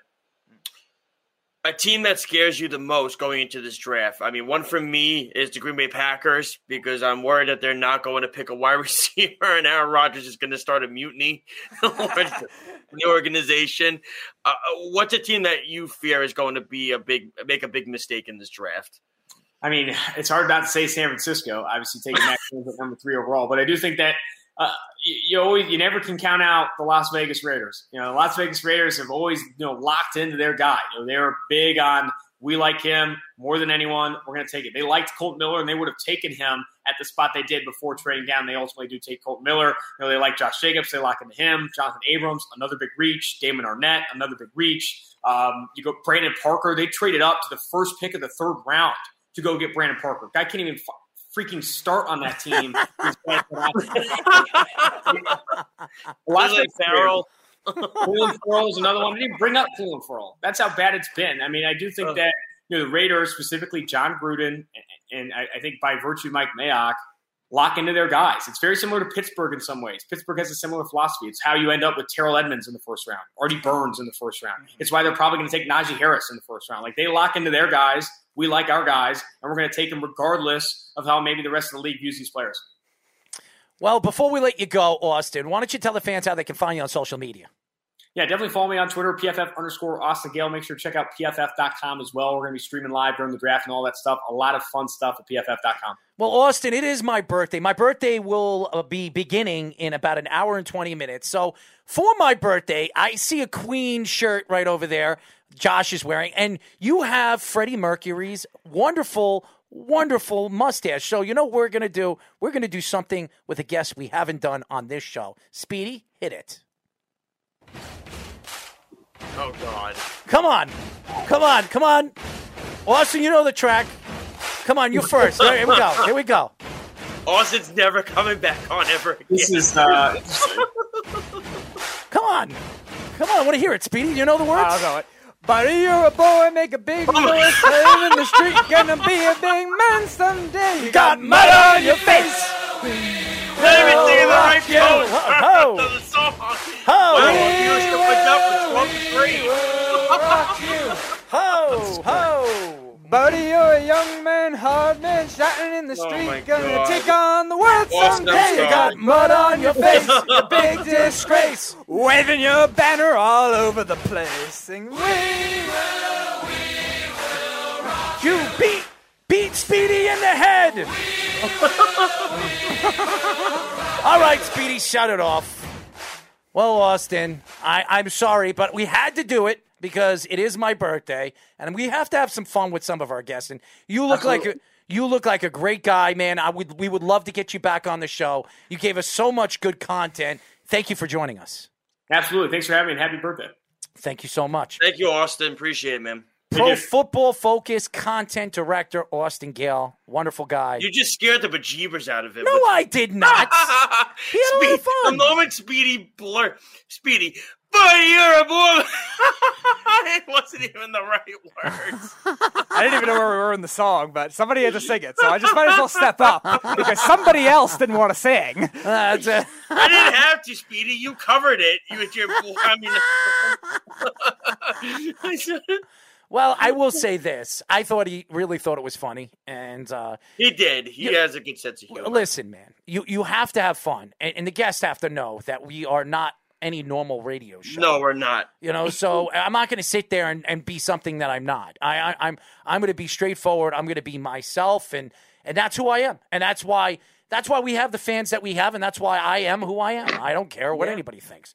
But anyways, we're not going to go to a break. Before we do our, I guess we'll call it our mock draft, the worldwide loudmouths mock draft. Yesterday, and I will say this, I've been a huge backup fan for Justin Fields. Mm-hmm. Here we go. So I really watched it. Last night I couldn't sleep. So at 11 o'clock at night, I wanted to really study these quarterbacks. So what I did was I went to each quarterback in this draft class in the top 8. Well, really top 7, if I'm not mistaken. It was top 8, actually. And I watched 3. You know, they have the highlights on YouTube. You can watch a whole game's highlights of what the quarterback does and every single throw. Well, I watched 2 games for some of the quarterbacks and 3 games for the big quarterbacks. And I came to my thoughts to this quarterback class. And you guys ready for this? We talked on the phone earlier today, and you've gotten me very excited about this. Now, I'm curious where you go with this whole list. Now, I listened to Zach Brazilla. I listened to Austin Gayle. I also listened to Ian Eagle. And it's so interesting when you listen to these guys. I think Austin Gayle was very, very much a good, he gave us some good presentation of what Zach Wilson was against Coastal Carolina. I watched that game, by the way. He forgot to say that Zach Wilson almost came back in the game. At the end of the game, he threw that 20-yard pass, which practically put them on the 3-yard line when the game ended. So he made one of the most outstanding throws in that game that you'll probably not see all season. You saw it maybe 3 or 4 times in all of the season of the college regular season. So he made an unbelievable throw in that game that almost got him back into the game and win the game. So I watched enough of Zach Wilson, and what I really saw with Zach Wilson was the guy can make every single throw, planting his feet, moving inside of the pocket, outside of the pocket. He can throw. He has such a strong arm. He can throw with practically both his feet not even planted. I watched a game that he threw a ball almost 25 yards with his feet, both his feet off the ground. That is Patrick Mahomes-esque. Now, I'm not saying he's Patrick Mahomes. I'm not saying he's Aaron Rodgers, okay? I'm not even going into that. But what I saw with Zach Wilson is something that I only seen maybe 3 or 4 quarterbacks in the league do in the last couple of years. Russell Wilson, Aaron Rodgers, Patrick Mahomes, and yes, I will say it again, and I will say it over and over and over again, Josh Allen. 4 quarterbacks that have done this and been very aggressive and very good at what they're doing. And the best thing about him, he keeps the ball low. He's got big hands. He's 6'2". He needs to put a little bit of weight on him. But what I saw with Zach Wilson in my footage and what I saw in the game is, yes, he didn't play any big-time schools in Ohio State. That's not Zach Wilson's fault because it was a COVID-19 season. He played what was on his schedule, and he played very, very well. He played a team in a ball game, and he completely dominated. He showed everybody in the ball game why he should be a top 3 pick. At number 1, I'm going with Zach Wilson. I think Zach Wilson is my predominant number 1 draft pick at the quarterback position. Not because he's going to the Jets, not any of that, because I have been taking shots at Zach Wilson all season. I didn't think he was as good as everybody thought he was. But let's be honest. I watched enough footage this year, and now I've watched enough footage last night to tell you that I'm telling you right now that this guy is going to be the best quarterback in this class. Hands down, there is no number. There's no 1A and 1B. This guy is 1A, and there is no 1B, okay? Trevor Lawrence is my number 2 guy. And I've taken a lot of shots at Trevor Lawrence in the last couple of weeks. I will have to say that. But what I saw with Trevor Lawrence is he's 6'6". He is 230 pounds. He can move very, very fast for a guy his size. A lot faster than his 40 was in his pro day. And the guy can make every single throw. There is no question that this kid is absolutely worthy of the number 1 pick. There's no question that he is. I don't care what Chris Sims says. I don't care what anybody says about this kid. What I saw in a lot of the clips and a lot of highlights that I watch is this guy can make every single throw. The problem with him, and I think is going to be a problem in early in his career, is his process of elimination. He played in not an NFL offense. He played in the Clemson offense where there was a lot of screen passes. He used a lot of Travis Etienne, one of the best running backs in the country, if not the best running back in the country. So, again, I'm not going to say that he isn't as good as any of these quarterbacks in this class. What I worry about him is he needs to learn a pro offense, and he's going to Urban Meyer, who plays a college-esque offense. Does it work out for him? Well, how long is Urban Meyer going to be there? And if Urban Meyer leaves, when they bring an NFL type of coach in, a West Coast offense coach in, is Trevor Lawrence it's going to be harder for Trevor Lawrence to figure that out, and it could take him years to figure out that offense. So it might work out now, it might not work out later. That's all I'm going to say. So he's my number 2. Number 3, and you're going to think I'm crazy. Everybody's going to think I'm crazy. Mac Jones goes number 3. Wow. And I'm going to tell you why I think Mac Jones is the number 3 quarterback in this class. And I know a lot of people are going to sit there and say, Errol, you're out of your friggin' mind. You don't know what you're talking about. Blah, blah, blah, blah, blah. He played for Alabama. He had all these wide receivers. He had one of the best offensive lines. He's got a great defense. He's got one of the greatest coaches of all time. Everything and everybody can say whatever they want. He doesn't look good with the football jersey. It's funny because I've watched so many clips of what people say. He doesn't look like an NFL quarterback. So why are you going to draft him at number 3? I have watched enough clips last night. I watched 4 highlight games of Mac Jones because I wanted to see what everybody was saying about him. Why some of these experts say that he is a top 3 quarterback and that he could come out to be the best quarterback in this class. He's not the best quarterback in this class. He can make every single throw. Every single throw. And I don't care who he plays for. He could have played for Alabama. He could have played for BYU. He could have played for Clemson. He would have made every single throw Trevor Lawrence made, Zach Wilson made. Yes, he has tremendous talent in Devontae Smith and Jalen Waddle, and he had obviously one of the best running backs in the country in Harris. There's no question that he had the talent around him. But even in the bowl game, even in the championship game, which they won, everybody forgets the plays that he made. Yes, Devontae Smith was open. He was the best player on the field. Mac Jones had to make hard throws off target, and he still made every single throw. It landed in everybody's hands. He keeps the ball low. He doesn't keep it high. We've been talking about quarterbacks that do that. And going into the NFL draft and going into the NFL, you got to keep the ball low. We've looked at all the top quarterbacks that have come out over the last couple of years. Russell Wilson keeps the ball low. You look at Aaron Rodgers, keep the ball low. You talk about Patrick Mahomes, keeps the ball low. You talk about Josh Allen, keeps the ball low. All these quarterbacks, the top 5, top 6, Deshaun Watson, keeps the ball low.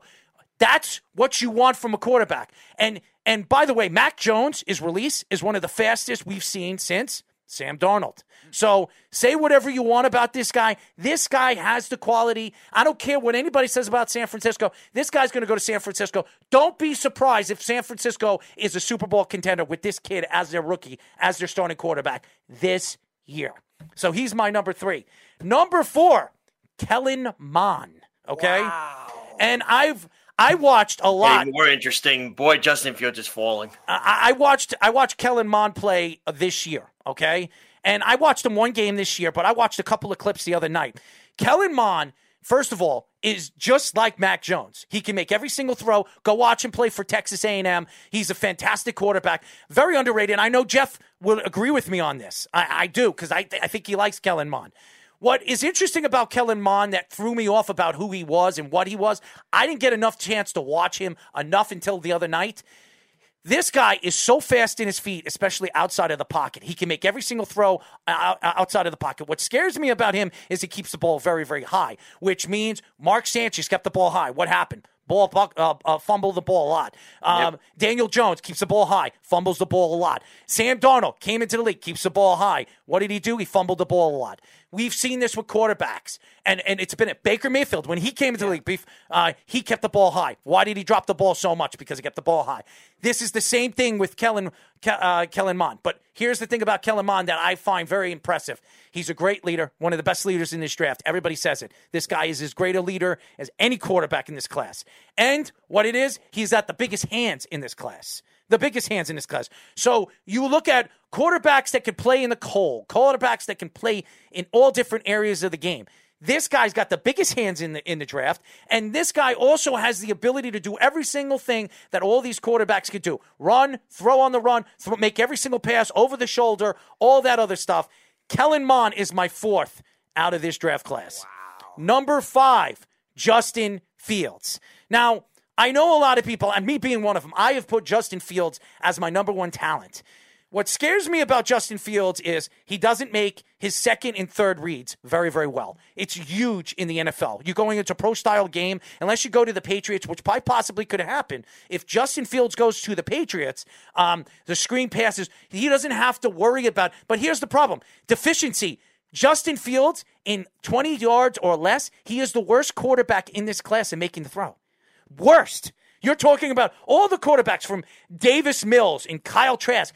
He is the worst quarterback for 20 yards or less when it comes to accuracy. That's huge in the NFL. When you look at these short passes, you have these slot receivers that make these throws for 10 or 13 yards when you're third and 5 or 3rd and 6. He is going to have problems early in his career in the NFL, which to me causes the deficiency of what his game is. He's got a great arm. He can throw on.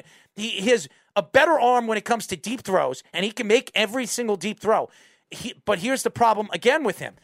Justin Fields, he's more of a Cam Newton-esque type of player. He runs first, throws second. Yeah. And that is going to be a problem in the NFL. It's going to be a huge problem in the NFL if he does that. Lamar Jackson has done that very, very well the last 2 years. What did he do this year? Why were there so many deficiencies in the regular season and then going into the playoffs? What he did. He can't get over the hump. He can't take his team to the AFC title game. This is going to be a huge linger. This guy can win big games, so I'm going to put him at 5. But I might have even brought him even down even lower because there's a lot of deficiencies with him.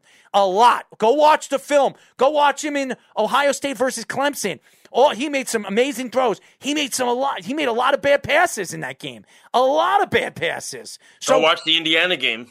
I'm just telling you what I saw in the ball game and what he did against Clemson. Everybody remembers all the great throws he made. Yeah. Go look at the bad throws he made. And yes, he hurt his ribs. I heard all of that. This was before he even hurt his ribs. Okay, so just watch the game. All right, so that's one. Trey Lance, number 6. I want to say this. He is going to fall to the second round. Trey Lance is going to fall to the second round, and I do believe that. Everybody thought he was a first-round talent. Unless Minnesota decides to draft him later in this round, I don't see him going in the first round. I think he's going to fall to the second round. He's got a tremendous amount of ability. He does. He's athletically sound. This guy didn't play much last year. His footwork needs work. The guy, his legs don't spread out when he throws the ball. Go watch the games, guys. His legs are closed. Cam Newton, what is his problem making every single throw? The guy can't plant his feet. He can't move. His feet are not square to the pass. This is Trey Lance's problem. And if you're going into a league where your mechanics are wrong, you're going to go, unless you go to the right team, you go to the Patriots, you go to a top coach, you're going to have a huge amount of problems. Huge amount of problems. And I will say this. Say whatever you want. And you can say you might not like this thoughts. Trey Lance going into this draft, to me, has a tremendous amount of deficiencies, not because he can't throw the ball, not because he can't make every single run and move out of the pocket. He has a problem moving to his right side. He runs a lot to his left side. Go watch his clips. He loves moving to his left. What's going to happen when an NFL team sees that he likes to move left? They are going to overload the left side, so he has to go right and make his throws. And you know what that happens? That's where you're going to force the ball in windows that you can't make the throws, and you're going to have a lot of problems and deficiencies in your game. So that's Trey Lance. Kyle Trask at number 7. Now, I know we've heard Weapons Hot. We've heard CJ say a lot of good things about him. Kevin Jackson likes him. This is a kid that played very well for Florida. He played very well in big games. The problem with Kyle Trask is he doesn't have a lot of athletic ability. He's not very athletic. He's more of a pocket-present quarterback. And in this league, and I know everybody's going to say, well, Mac Jones is the same way. And Kellen Mond he's more of a mobile quarterback than he is a pocket present, but he can do everything as well. I worry about Kyle Trask, especially, and he's more of a late second round, third round pick. I worry about him because even though he played against very good talent, he's undersized, 1. Number 2, he has small hands. Number 3, his footwork is terrible. Absolutely. He has the worst footwork in this draft class. Go watch his clips. Go watch him in Florida. Look who he's throwing to. Kyle Pitts. He's the best tight end in the nation. And go watch Trask when he played against good corners. Go watch him when he played against Horn. Go watch him when he played against some of the top corners in the country. He didn't play well. And that's a huge problem when you're going to the NFL and you're playing the best players in the world. So Kyle Trask at number 7. And at number 8, Davis Mills. Now, I watched 2 games with Davis Mills. Stanford kid who a lot of people like. Some people think he's a 4th, 5th round talent. I don't know much of what he is as a quarterback. The clips that I watch is he's deficient. He's got a lot of size. His footwork needs work. He has a good arm. He's got a strong arm. He has a problem throwing 20 yard over the shoulder passes. He's had a lot of problems this year in certain games against very good talent. So a Stanford kid, Davis Mills, is my number 8 pick. So those are my top 8 picks. What did you guys think of my thoughts? You just did a complete 360 on Justin Fields. That was a big shock.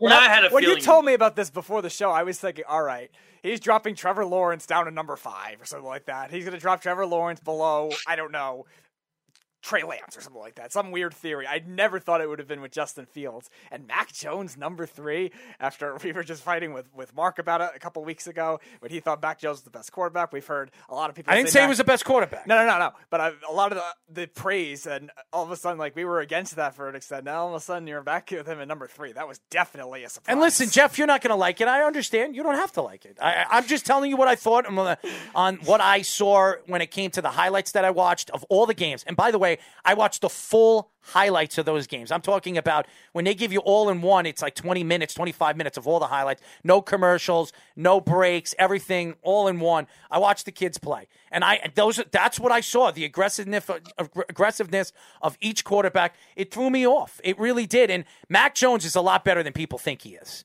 He's a lot better than people think he is. So Jeff could say he thinks he's trash. That's fine. That's his opinion. He goes to the right team. He goes to San Francisco in the right offense. I'm telling you, he can make every single throw, and he's not a mobile quarterback. There's no question. His mechanics are as good as any quarterback in this class. He's the most accurate quarterback in this class, even better than Zach Wilson. Go look at the numbers. He's the most accurate quarterback in this class. I don't care if he was throwing to Jalen Waddle. I don't care if he was throwing to Devontae Smith. I don't care if he's throwing to Speedy Petey. If he can make every single throw, and the objective is to make every single throw, he can play in this league. The kid is going to be a lot better than people think he's going to be. Yes, he played for Alabama. Yes, he doesn't look good in a football uniform. I don't give a crap. When Kirk Cousins was drafted, did I think that Kirk Cousins was going to be a top quarterback in his league? No. Nobody would have thought that. He came from Michigan State, not a known quarterback school. Okay, so teammates with Le'Veon Bell. Yeah, so again, my thoughts to that is that I thought that when I look at all these quarterbacks and Zach Wilson, I'm sorry. And I'm not saying this because I'm a Jet fan. I'm telling you what I saw on film. On film. And my friend Eric called me up. He said he was yelling at me yesterday, screaming at me and telling me, you don't know what the hell you're talking about. Because he was telling me Zach Wilson is by far the best quarterback. Last night, I got so angry at him, I watched footage. I watched highlights. And I've come to the thought that Zach Wilson is the best quarterback in this class, and it's not even close. It's not even close. And I'll tell you this right now, 2-3 years down the road, all you guys telling me that I'm crazy for what I say, mark my words, Zach Wilson's the best quarterback in this class. Trevor Lawrence is the second best quarterback in this class, and Mac Jones is going to win a Super Bowl before all of these quarterbacks. So remember I said that. And that's no bullshit, excuse my language, but that's the truth. And that's facts. Well, does winning a Super Bowl mean you're automatically the second or third best quarterback in the class, though? If he makes every single throw and he gets his team to the Super Bowl, even if he's not the main source, yes. You get your team all the way to the Super Bowl and you help them win, yes. You deserve every credit whatsoever. All that. I'm not talking about all the other quarterbacks over the years, the Rex Grossmans that get their teams. Oh yeah, he's not Rex Grossman. Okay, he's not. Okay, here's the thing. I think that when you look at these quarterbacks and you look at the aggressiveness of each quarterback and what they do in the pocket and how strong they are in the pocket, Mac Jones is the best quarterback in this class as far as I'm concerned. Is standing in the pocket and making the throw. So that's what I'm going to say. As far as Zach Wilson's concerned, he is the best at every intangible of the game. He can run. He can make throw, moving to his left, moving to his right, not even planting his feet over his head. He keeps the ball low. That's what you want a quarterback to do, not dropping the ball. He doesn't fumble the ball. I don't care what he's done in the 1 year that he said. I listened to what Austin Gale said. I don't care. Okay? What I saw with this kid is the guy keeps the ball low, he sees the field better, and he doesn't look at his first objective. He looks at his second and third, and he makes his throws when he needs to. That's who you want. Jeff says Zach Wilson is the new cut on Tom Brady's hand. Whatever Jeff thinks, that's fine. That's great. Jeff knows I have a lot of respect for his thoughts to it, but that's his opinion. And my opinion, I vary my opinion of what I saw in the highlights. And highlights don't lie. Watch him in the big game. Watch what Mac Jones did in the big game against the Ohio State Buckeyes defense. Oh, by the way, Clemson's great Trevor Lawrence couldn't do anything against. Okay? Same defense. Same effing defense. And Mac Jones absolutely tore that defense apart. So what does that tell you? What does that tell you? Okay? So I'm just telling you what I saw. And what I saw was a much better quarterback than anybody thought that he was. That's all I'm going to say. And I think he's a lot better than people think he is. And I don't care what Zach Brazilla said or Austin Gale says. San Francisco will not regret drafting Mac Jones. I promise you that. They will not regret it because they will win a Super Bowl with Mac Jones. Remember I said that. If they win a Super Bowl with Mac Jones, it was worth every bit of moving up from 12 to 3 and giving up those first-round draft picks. Because what is San Francisco trying to do? They're trying to win a Super Bowl. So that's my take. When we come back, ladies and gentlemen, we are going to do our sports loudmouths mock draft. And we're going to have two very special guests. We're going to have Jeff from Tampa joining us and Carl, a.k.a. Mr. Chicago Town, Chi-Town, USA with us when we come back here on the Sports Loudmouths. It's the Worldwide Sports Radio Network. This is the Sports Loudmouths.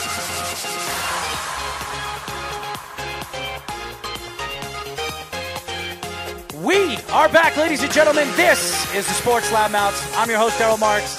My co-host, Joshua Silverberg, and Mr. Tidy Whitey Man himself, Speedy Petey. You can call us at 631-965-4990. Remember, you can go to our website at www.worldwidesportsradio.com. Download our app on iOS, WWSRN, or Android, Worldwide Sports Radio Network. Well, this has been a great show. We had Ian Eagle, our interview with Ian Eagle. We were just talking to Zach Braziller, the New York Post college football reporter. And then awesome interview from Austin Gale. Jeff, what's going on, man? Definitely not a fan, but how are you? Why is it not a fan? Why are you not a fan of me right now? I mean, that list is just. Well, that's your. Let's just move on because it's just going to take too long. Oh, listen, it's your opinion, and we could talk about it off air if you think it's a little crazy. That's fine. I have no problem for you stating your opinions towards it. But we're waiting for Chi-Town to get his mic on. Go to the audio. He's from Chicago, so his microphone is as trash as him and his football team. And his basketball team, and his hockey team, and their pizza, which isn't even pizza. He's laughing too. It's soft casserole. That's what it is. It's not pizza. It's a casserole. Why do they even try to call it pizza? I think we have him. And now we have a very good friend and a fan of mine since I started the Worldwide Sports, really Sports on the Go on radio, and actually two of them, Jeff from Tampa and Chi-Town himself, Mr. Carl Falk. What's going on, Carl? Can we get him? All right, you got me now? We hear you. What's going on? What's going on, Carl? Hey, man, don't knock the deep dish, man. You eat 2 pieces, you're full for a week. That pizza is why all of you die of heart attacks at 43. All right, so you're saying I got a few years left. Hey, Errol, I'm just going to say you're definitely right, man. I've been a fan since day one. I still got you on my contacts as Errol Sports on the Go 1, man. Thank you, man, and I'm happy that you're joining us. I've always wanted to get you on this show, and the fact that you're a busy guy and you sit and you watch our show and you're a big sports fan, I really respect you, and I thank you for tuning in and listening to our shows every single week on Wednesdays and Thursdays and all the other shows over the years with me and Mikey C. Mikey, who was missing in action or maybe has his fingers so far up his ass he doesn't know where the hell he is. So there you go. I mean, it's Chicago. What else does he have to do? It's Chicago. It's a trash town. There's nothing to do. Well, he's in Florida, actually. He's from Chicago. So he lives in Florida now. He lives by you, buddy. Get out. Yeah. I live south of you, man. I live down in Southwest Florida. So there you go. Where? South Florida. He lives in South Florida. Oh, right. Sunglasses and hair gel. Got you. I think we lost you again, Carl. I think we lost you again. You're having some technical difficulties. These Chicago people, now they're not paying their Wi-Fi bill. Good point. All right. So what we're going to do is I don't know what's going on with the mic. And listen, Carl, if we can't get you there, we'll get you on the phone with Jeff. We'll get you on the phone with Jeff, and we'll put you on a two-way call so you can actually talk that way if it comes down to it. If there's a problem. Anyways, are you guys ready to do our mock draft? I'm ready. You ready, Jeff? Are you ready to kick some ass and see where you're going with this? Sure, let's go. Jeff, you're going to draft Zaven Collins number 1 overall? Dude, I can't believe he said Zaven Collins is a second rounder. I mean, that is a wild take to me. Wild. Well. I mean, the guy was the Nagurski Award winner. I mean, let's throw him in the 5th round. All right, Speedy, you ready for round number 1? First pick of the draft. All right. First pick of the draft, I'll just take the obvious one. With the first pick, the Jacksonville Jaguars take Trevor Lawrence. I still think he's the best quarterback. I have Fields not far behind, but I'm still going to take Lawrence for them. I still don't trust Urban Meyer, but Lawrence is the pick. I got Trevor Lawrence, too, at number 1. Jacksonville, you know why Urban Meyer took that job. He wants Trevor Lawrence. He wants to try to win with Trevor Lawrence and try to develop put his stamp to an NFL team. We've seen him do it for Florida. We've seen him do it for Utah. And then obviously with Ohio State winning national championships everywhere he went. So I'm going to go with Trevor Lawrence at number 1. Go for it, Jeff. You can go. Go ahead, Jeff. Can we just start the draft at 3? We know Lawrence and Zach Wilson are 1 and 2, right? Do we just go right to 3? Just go. Just go. Jeff wants to. Lawrence. All right, Lawrence. All right, Carl. All right, let's go to 3. Okay, let's just go to 3. We know Zach Wilson. And Trevor Lawrence are going 1 and 2. All right. At number 3, I'm still taking Fields.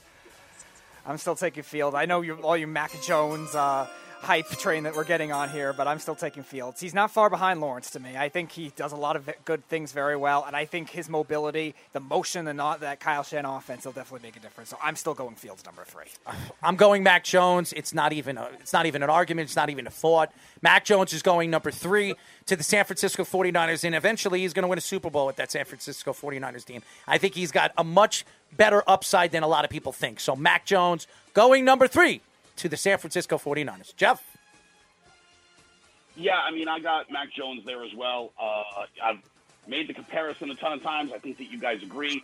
Kyle Shanahan loved Kirk Cousins, tried to trade for Kirk Cousins. I think Mac Jones is the new Kirk Cousins, plays like him, thinks like him, smart dude.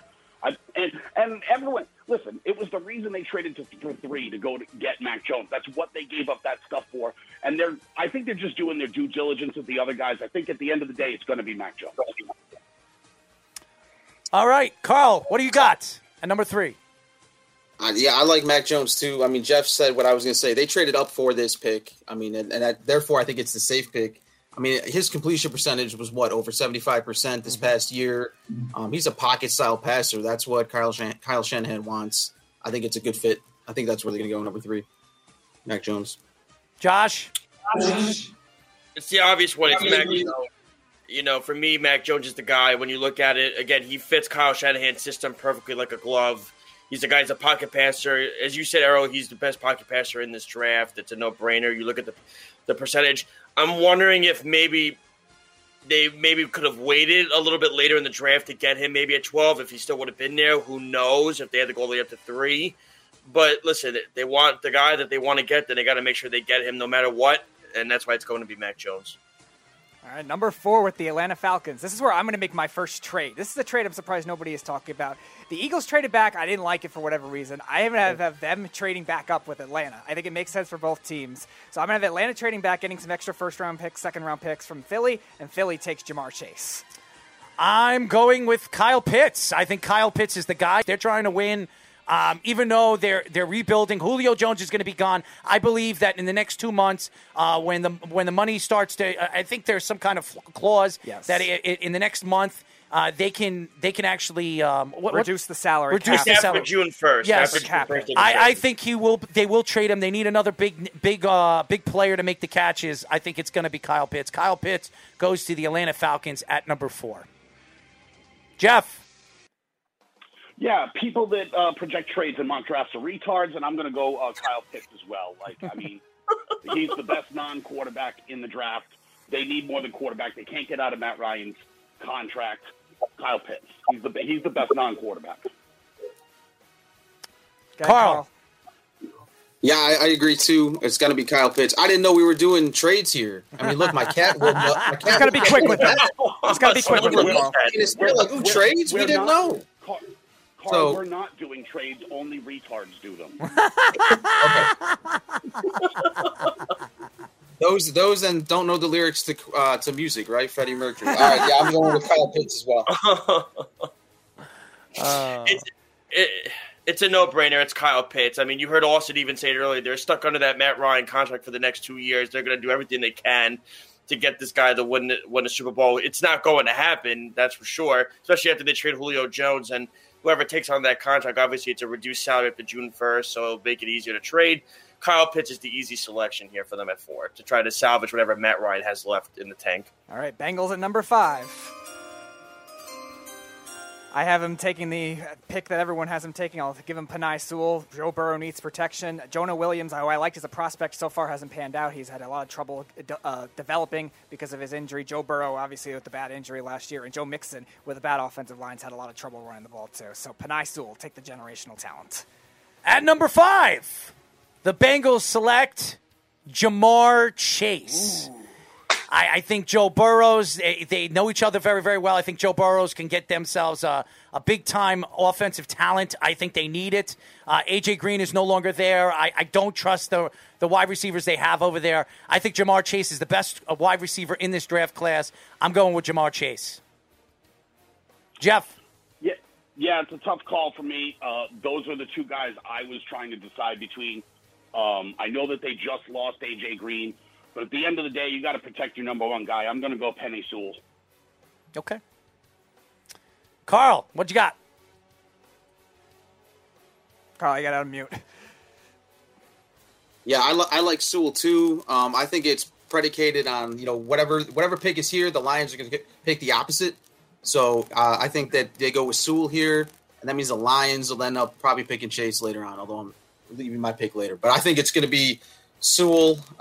It's just I like Jamar Chase, but I kind of like Devontae Smith better, so I'll go with protecting Burrow as well. I like Sewell. I want them to be able to protect Burrow. That's really what it comes down to. They got to protect Burrow, but at the end of the day, Burrow's going to vouch for his former teammate, and in that case, it's going to be Jamar Chase. Look, he's going to want this guy. He was very close with him at LSU. He's somebody that he's going to rely on that. Maybe they look at another offensive lineman later in the draft. There's a ton of them in this draft. You can get them in the second round. And at the end of the day, it's all about the college connection. So to me, I'm going to go Jamar Chase. All right, Miami Dolphins at number 6.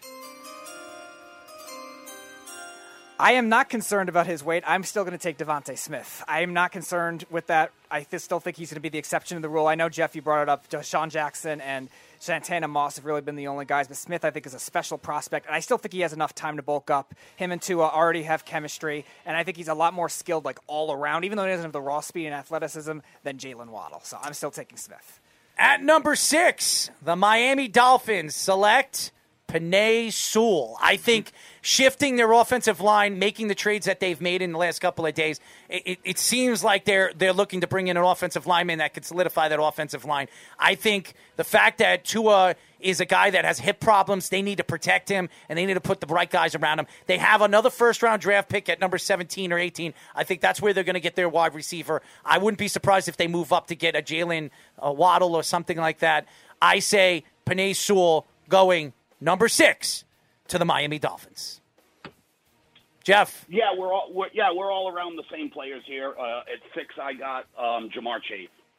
I think he's the best receiver in the class. It's a very talented class, but I still think Jamar's the best, and I think he's going to end up being a Dolphin.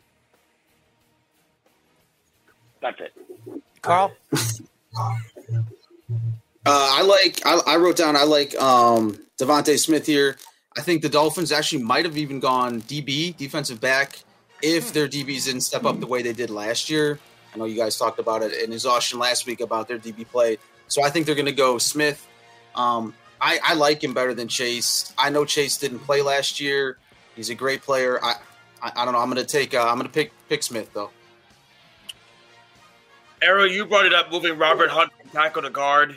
I mean, it was a pretty obvious decision where that was going once they made that move, moving Hunt over to guard.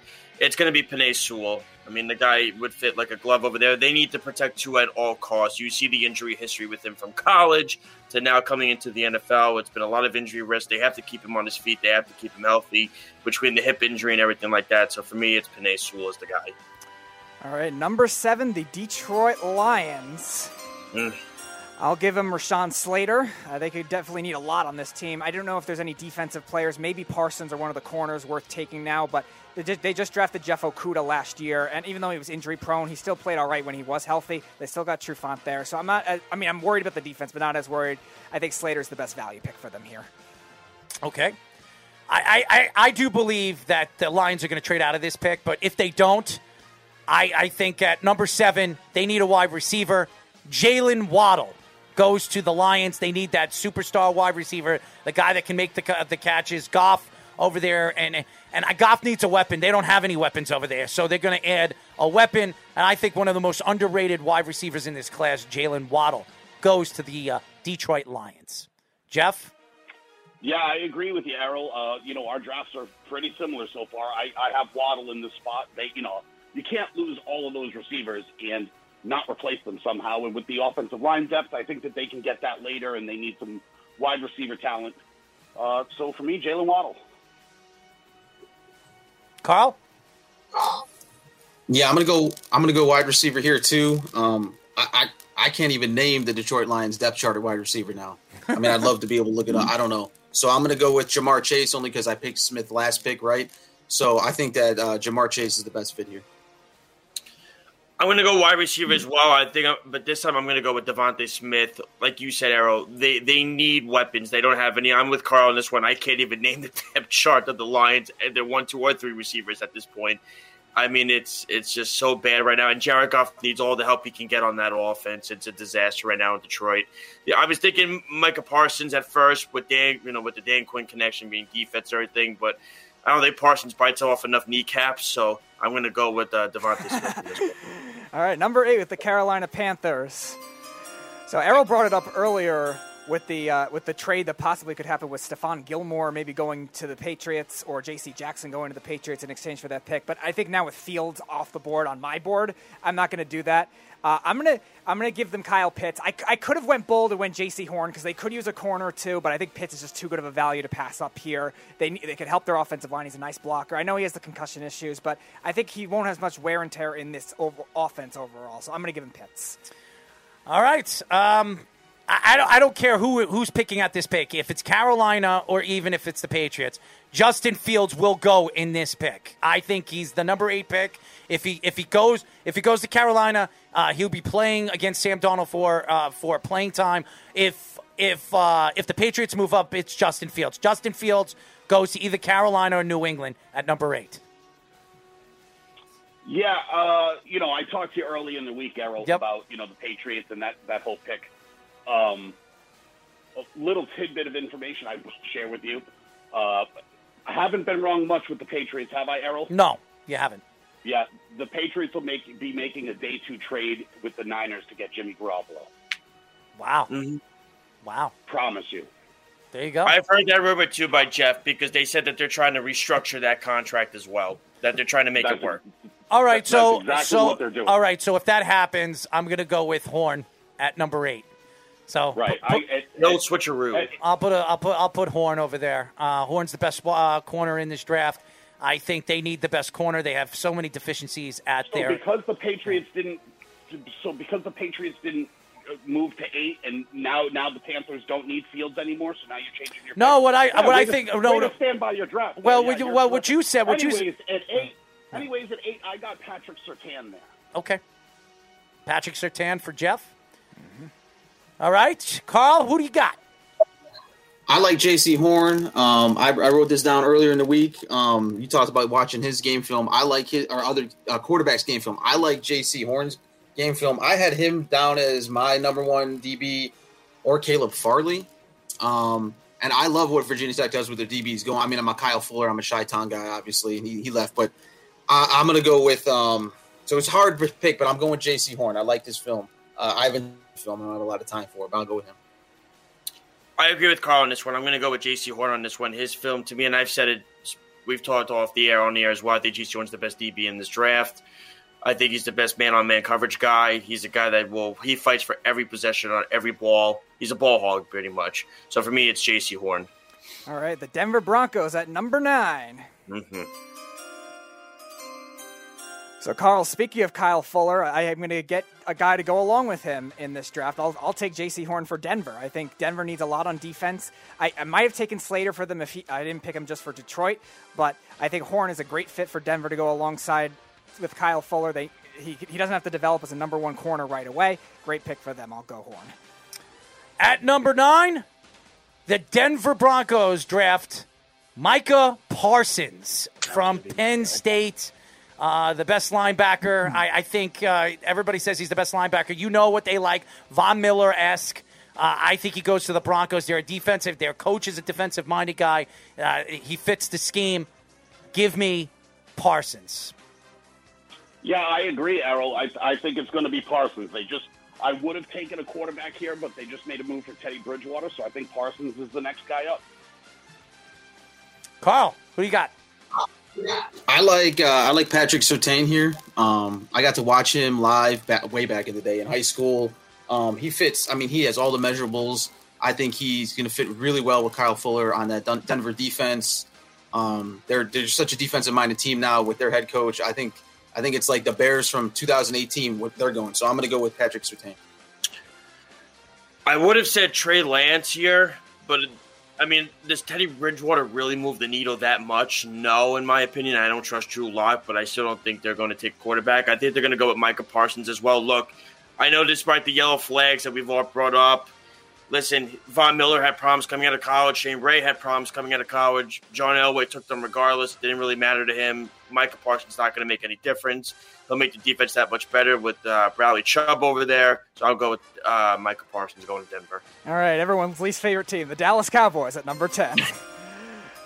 They need a lot of help on defense. And I'll go with what everyone's been saying, obviously. I'm going to take Surtain here, go along with Trayvon Diggs. I would have given them Horn if Horn was there, but Surtain is the pick for me for Dallas. I think it's obvious they need so much in that secondary. At number 10, the Dallas Cowboys select Patrick Surtain. I think he's the perfect guy. He's the perfect fit for Dallas. I think it makes a lot of sense. We've been hearing this all year round. That's who they want. I think Patrick Surtain falls to them at number 10. Yeah, I mean, I think at number 10, the Dallas Cowboys will select Mike Eilers from Bayshore, New York. Jerry Jones doesn't have someone to stroke him off these days, and this guy's willing to spit in his hand and go. No, who do you got for Dallas? J.C. Horn. Okay. But Mike from Bayshore is a close second because Jerry Jones is lonely these days. Carl, who do you got? I'll keep it short and sweet. We're going to keep the run on DBs going. Dallas is going to panic. They're going to think DBs are going quickly, so they're going to go Caleb Farley because he's the third one I have on my list for DBs. Or cornerbacks, sorry. Easy, you all mentioned it, but it's going to be Patrick Surtain. He fits perfectly with Dallas. Speedy said it. They need all the help that they could possibly get on the defensive backs. I mean, they have nothing to speak of. It's embarrassing. It's a joke. So Patrick Surtain can hopefully do somewhat of the helping the damage out. I don't know if he can do all of it, but he'll do enough. All right, my New York Giants at number 11. Mm-hmm. I'll give them Parsons. I wanted the receiver, but I really still realistically don't think Smith is going to fall there. I mentioned on this show I would rather take Parsons over Waddle. I think he's the better all-around prospect. I do worry about the off-field issues, but I'll take my chances in this case. The Giants need to try something at this point. They just need talent. They are so far behind when it comes to roster construction right now, so I will give them Parsons. At number 11, the New York Giants select Rashawn Slater from Northwestern. I think a lot of people, they need to solidify that offensive line to protect Daniel Jones, especially this is the last time Gettleman is going to have the opportunity to really pick in the draft, and I think he wants to make it a splash. I'm going to go with Rashawn Slater at number 11 to the New York Football Giants. Yeah, for me, I still got a receiver on my board. I had Jamar Chase going earlier, and as well as Jalen Waddle. So for me, it's Devontae Smith here. You got to give Danny Dimes some help. You can't throw dimes without people to throw to. Help the guy out. Okay. Jeff Scott, Danny Dimes, a wide receiver. Carl, who do you got? Yeah, I don't need to see Danny Dimes running 70 yards down the field and getting stopped by the turf monster. So he's got to have someone to throw to. You just talked about Errol, him making a splash, the GM, so I'm going to go with Jalen Waddle because I still have him on my board. I'm with Carl on this one, too. I'm going to go with Jalen Waddle. He's still on my board. They need to get all the help. I was thinking Slater as well, but Daniel Jones needs all the help he can get at receiver. We got to stop relying on Sterling Shepard, Darius Slade, and then Evan Ingram. So we got to stop with that already. It's enough Evan Ingram, right, Speedy?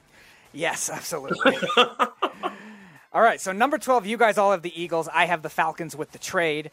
So here we go. Pick number 12. I have. I'll take I'll give the Falcons Greg Newsome in this spot. I'll give them a corner. They need secondary depth big time. They have enough linebackers. I know, Jeff, you might have wanted me to take Zaven Collins in this spot. I think the Falcons are actually okay at linebacker, but corners they need a lot. So give me Greg Newsome. At number 12. Captain trade. At number 12, the Philadelphia Eagles select Devontae Smith. I think Devontae Smith is the perfect guy for what they're looking for. I think he falls to the Philadelphia Eagles at number 12. Carl? Oh, no, it's Jeff's turn. Oh, Jeff, I'm sorry, Jeff. Oh, yeah, no problem. Yeah, I mean, for me, all the top receivers are gone. Waddle, Smith, Jamar Chase. The Eagles need everything. I mean, everything. But for me, this is where I have J.C. Horn going. Interesting. So. Interesting. I didn't think Horn was going to fall this far, but that's interesting. Jeff got Horn at number 12. All right, Carl, who do you got? This is where I have Micah Parsons. I actually still have Micah Parsons down a little bit, but I actually think it's a good fit because, you keep him close to – he's at Penn State, right? So you keep him close to where he's at. If there are any red flags and character-wise, he's got a little bit of a circle there. So whether that circle's bad or not, it could be a good one. So I'm going to say Micah Parsons to the Eagles. This is where it gets a little interesting for me. I mean, they need a leader on that defense, especially in the DBs. This is where I'm going to go with safety Trevon Moehrig out of TCU. This is a guy that I look at. I think he's a leader on the field. You see it especially in the Big 12 where they don't believe in defense, and to be able to be the stout defender that he is, he's a leader on the field. You see him all the time. He's on every highlight. He's so quick with his feet. He's not Zaven Collins quick, so I'm going to give Jeff that one. But Moehrig is the guy for me with the Philadelphia Eagles. All right, at number 13, we have the L.A. Chargers, the least clutch team in football. Thank you, Josh. I'm going to give him offensive line help. I will give him Tevin Jenkins here at 13. The Chargers have had good interior guys, but the outside guys have really not been there for the Chargers. I thought they had some talent with some recent draft picks, but they really haven't developed. I mean, Sam Tevi is one of your tackles right now. They just traded Russell Okung, even though they got Trey Turner back. They traded for Russell Okung now. He's gone, and they need some tackles. So I'm going to give him Tevin Jenkins here. At number 13, the LA Chargers select Aljay Vera-Tucker. That's where he's going. He's going to the Chargers. He's going home. So that's where he's going. I think he's the best guard in this draft. I think he solidifies that offensive line that they redeveloped in the offseason, and he's going to help out on protecting Mr. Justin Herbert, the man, the myth, the legend. Jeff, who do you got? Yeah, I have, I had Elijah Vera-Tucker there in that spot. It makes all the sense in the world, but I'm going to give him Rashawn Slater. Just because Rashawn Slater plays several different positions, have had a lot of injuries on that line, and if they had to shuffle people around, I think Rashawn Slater's a little more versatile. So that's who I'll give him. Good, Carl. Carl, who you got? Yeah, I echo what Jeff says. I'm going with Rashawn Slater. He's still on my board. He's a road grader, and he's a road grader at any position on that line. I mean, I haven't seen him play center, but anywhere else, he's a plug-and-play guy, and the Chargers need that anywhere. So I think the versatility they can't pass up. So Rashawn Slater. I mean, I saw Rashawn Slater on my board, too. As Jeff said, he's versatile. He can play the tackle position, guard position. Putting him next to Corey Linsley is going to be a huge help, of course, for Justin Herbert. I mean, that's somebody when you look at it, he's a big body. It's amazing he fell this far, but he did. And it'll be beneficial for him because he's used to playing in the cold weather. Now he gets to play in the nice, warm Los Angeles weather. So it'll be easy to get accustomed to that, I would think. So I'm going to go with Rashawn Slater. All right, number 14, the Minnesota Vikings. All right, I don't want to gamble on Caleb Farley here. I feel like they could be a team to gamble on Caleb Farley, but I will take Jeff's boy here. I'll take Zaven Collins for the Minnesota Vikings. Just like Jeff is saying, a freak of an athlete, a great run stopper. They definitely could use that. Their run defense was down last year. Anthony Barrs had a lot of trouble staying healthy, so you're really relying on Eric Kendricks. Could you spit it out? We got a whole freaking draft to go in the first round. In that spit it out. linebacker core. So I'll give him Jeff's boy, Zaven Collins. Oh, my God. Oh, my man. Number 14, the Minnesota Vikings select a pass rusher. Jalen Phillips will go to them. They need a pass rusher, an edge rusher. He's the best one on the board. I'm going with Jalen Phillips. Holy God. Our drafts are like the same, Errol. I have Jalen Phillips here as well. Like, this is absolutely wild. It's scary because, like, now I feel like I'm retarded because you're never right. So, like, I probably need to change my board. Oh, smart guys think alike, okay? Yeah, I mean, that's why I'm wondering if I've had, like, a lobotomy or a surgery. Like, I had Jalen, like, trying to think. Was I beamed up to the spaceship last night? This is actually freaky. So, yeah, Jalen Phillips. Oh, man. Go ahead, Carl. Man, that's funny. I got to go Christian Darrisaw here, or Darrisaw. So the Vikings, I mean, they're okay on the O-line, but I think that this just solidifies where they need to be going forward. So I'm going to go with Darrisaw. I think he's. This is so interesting when I think about this one because you have to figure out they don't have really the quarterback of the future on their team. I mean, yes, they have Kirk Cousins, but how much longer does he really have? This would be a nice spot for Justin Fields, wouldn't it? It'd be very fascinating to draft him with Minnesota. It's too tempting. I'm going to go with Justin Fields going to the Vikings, sitting a year behind Kirk Cousins, and they're going to fire. They're going to get a whole new coaching staff coming in there anyway. They'll integrate that offense whoever they go to next. Very nice, Josh. I like that. I like it. All right, number 15, the New England Patriots. Speaking about a team that could use a quarterback. Mm-hmm. Jeff, I will give you the scenario you've wanted since about 2 months ago. I will give them Trey Lance. I will Trey Lance to the Patriots, and they didn't even have to trade up. Huh. You're gonna give him Kellen Mond? Oh no, I'm actually looking at the positions right now. You know what? I'm gonna go with this. At number 15, the New England Patriots select Asante Samuel Jr. Ooh. Whoa. At number 15. I think they're going to look for somebody to replace somebody like Gilmore. We know Asante Samuel played there. I think and who drafted him? Bill Belichick. Why not draft his son? I'm going with Asante Samuel Jr. at number 15. Yeah, so I believe the hype. I think they are working a deal for Jimmy G. Yeah, that's why I picked that.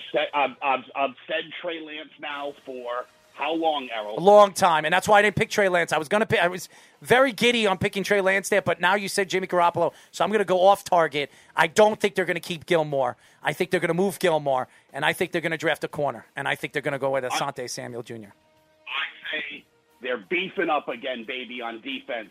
Zaven Collins to the Patriots. I mean, we're talking about a dude going to dry hump Zach Wilson up and down the field day and night. Day and night, bro.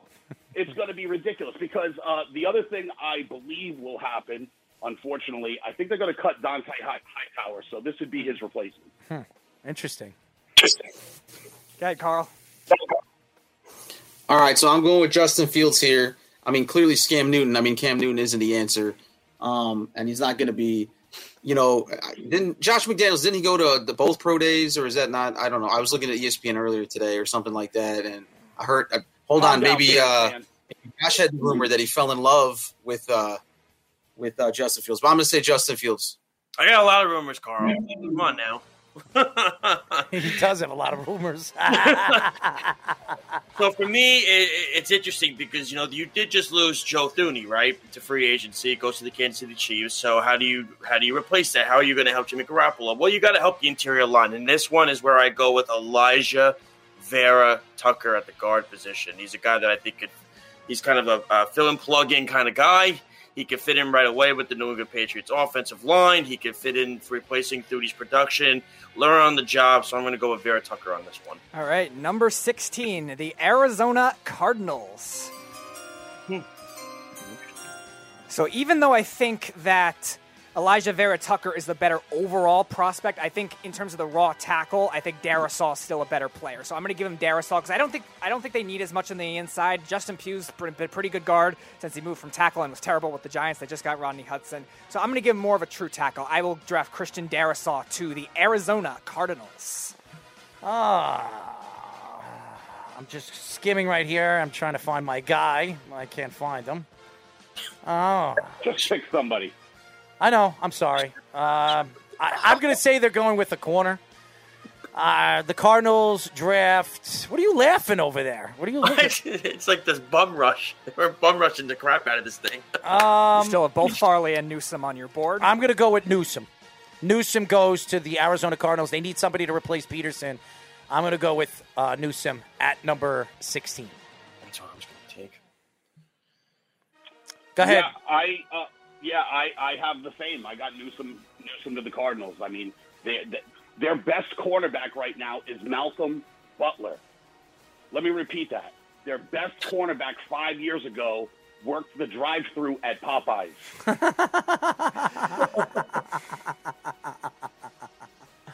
Oh, there you go. So it would seem like a need. Carl, what do you got? Yeah. So I think it's like it's a need based versus like a knee jerk reaction. And do you want to go take the chance at someone like a Kwity Paye, which he looks like he would fit in a Arizona Cardinals jersey. I see his frame and he would look good in that jersey. But that's not why you make a pick because he's looked good. So I'm gonna go Greg Newsome too. They need a corner. You all said it's Greg Newsome. You got to replace the production of Patrick Peterson, and I think he'll fit in nicely with that defense, especially getting the guys they have over there with Chandler Jones and J.J. Watt and all these guys over there that they have. So I'll go with Greg Newsome. All right, number 17, the Las Vegas Raiders. Oh, God. Talk about another team that needs corner badly. I'm going to give them Caleb Farley. I think if there's any team that needs it to take a chance on that number one type corner, first round grade badly, it is Caleb. It is the Las Vegas Raiders. So I'm going to give him Farley. It's a little skeptical with the back injury, but they need to try something. I'm not going with that. The Raiders at number 17 will go with Gregory Rousseau from Miami. Pass rusher, they need one, and they like to get the big names, as you know, the L.A., or whatever they call themselves, the Las Vegas Raiders. I'm going to go with Gregory Rousseau going to the Vegas Raiders. Yeah, they have a lot of needs, mostly on defense. They're not bad offensively, so I'm not going there for them, even though they could use a tackle. I have them taking linebacker Jeremiah Owusu-Koramoah. Good pick. All right, Carl. All right. Okay, so I had it between Owusu-Koramoah and then the other Azeez Ojulari for Georgia. So just to be a little different, I'll go with Ojulari from Georgia. Mm-hmm. I would be good because they need offensive line help, especially because they basically got rid of all their good ones. I'm still trying to figure out why. Christian Darrisaw of Virginia Tech is a guy that's going to fit in right in with them on a rookie contract. They need to help out Derek Carr as much as possible, so I'm going to go with Darrisaw. All right, number 18, the Miami Dolphins. I actually don't know how he escaped my board, probably with the trade back, but now they get Waddle as well. So they double up on the wide receivers. A lot of people, you guys had Waddle. Did one of you have Waddle going early? Yeah. One of you had Waddle going earlier to Dolphins at number 6. I have him in the middle of the draft with that pick. They could even trade up to do it, but Waddle, the Dolphins, seems obvious. Waddle, the Dolphins seem obvious. All right. At number 18, the Miami Dolphins select Mr. Harris, the running back from Alabama. I think he fits over there with Tua. They're gonna bring some people in that's gonna give him a little bit more understanding. I think he's the first running back off the board. Harris goes to the Dolphins at number 18. Yeah, me again. I like literally. I'm staring into my closet, wondering if the bar in there can hold my body weight because me and Errol are on the same page, and I'm disturbed. I got same position, different player. I got ETN going here. Okay. Go ahead, Carl. I got Owusu Koromoa going here. I think they got to find a way to fill Van Noy's spot, and this is a much cheaper way to do it. So Owusu Koromoa. I'm with Jeff on this one. I'm going to go with Travis Etienne. Explosive. Tua needs that. Their defense is good enough, I think, as it is. They, a little more help here and there, but they're still a good defense. A little more weapons for Tua to play with and everything like that. So I think getting Etienne is a big bonus for him. All right, number 19, the Washington football team. Well, whoever's going to play quarterback, they need more weapons. Terry McLaurin is nice, but that's really all they have. Antonio Gibson, a gadget player. So I'm going to give him Rashad Bateman. I think Rashad Bateman is a guy that could definitely develop into a nice player. I know people question where he fits as an outsider, a slot guy, but he was very productive in 2019, especially with Minnesota, and even at the end of the season in 2020. So I'll give Washington Rashad Bateman.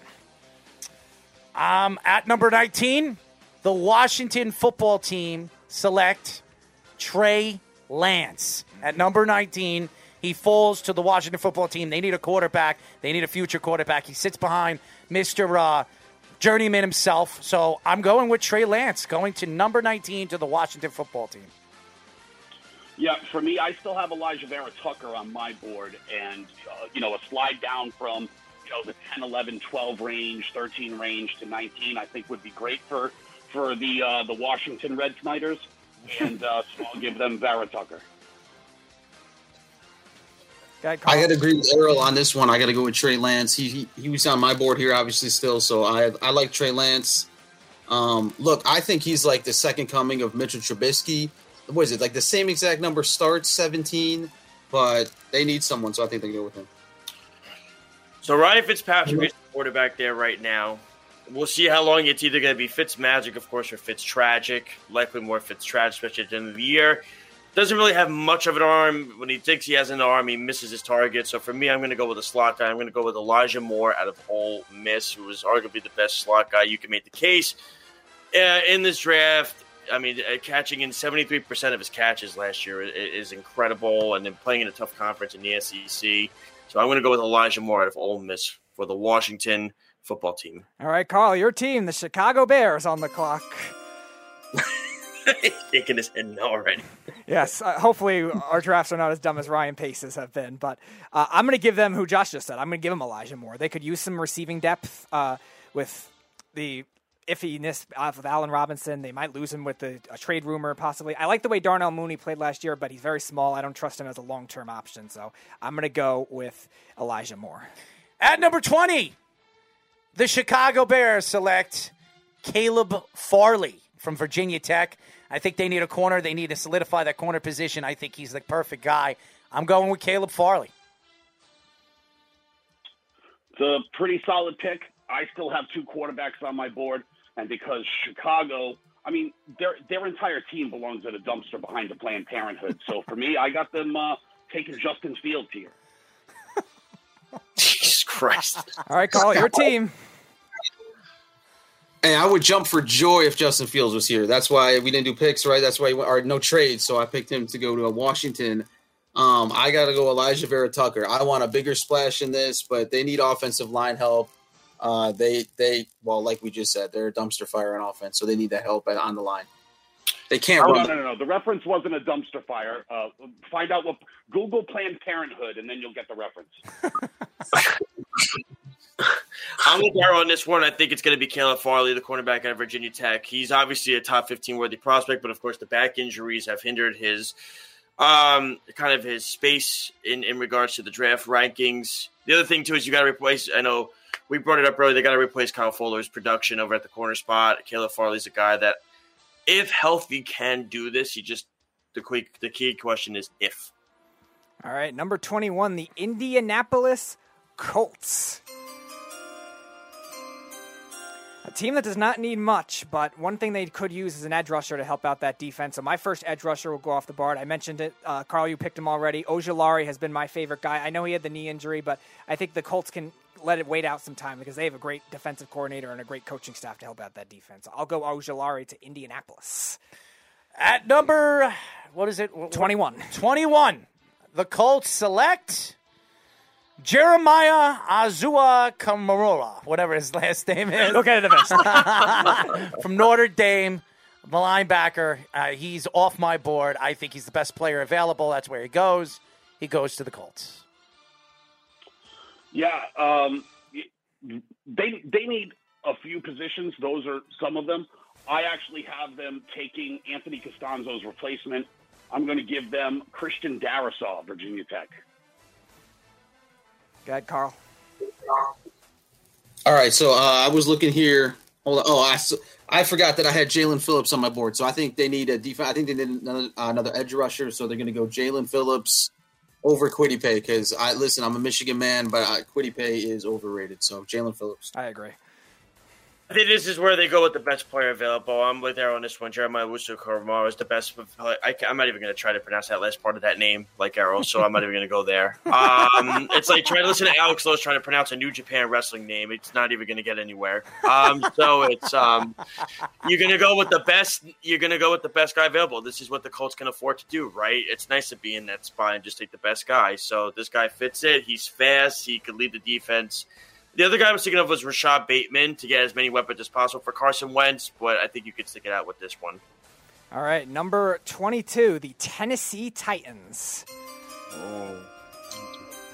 All right, so this is where my next edge rusher will come off the board. They need a lot of help in that area. The middle of their defense is pretty good. Their secondary, they lost a lot too. I just don't know if there's a corner worth taking that spot. Maybe if they traded back, they could consider that kind of thing. But I will give them Jalen Phillips. They really need edge rushing help badly.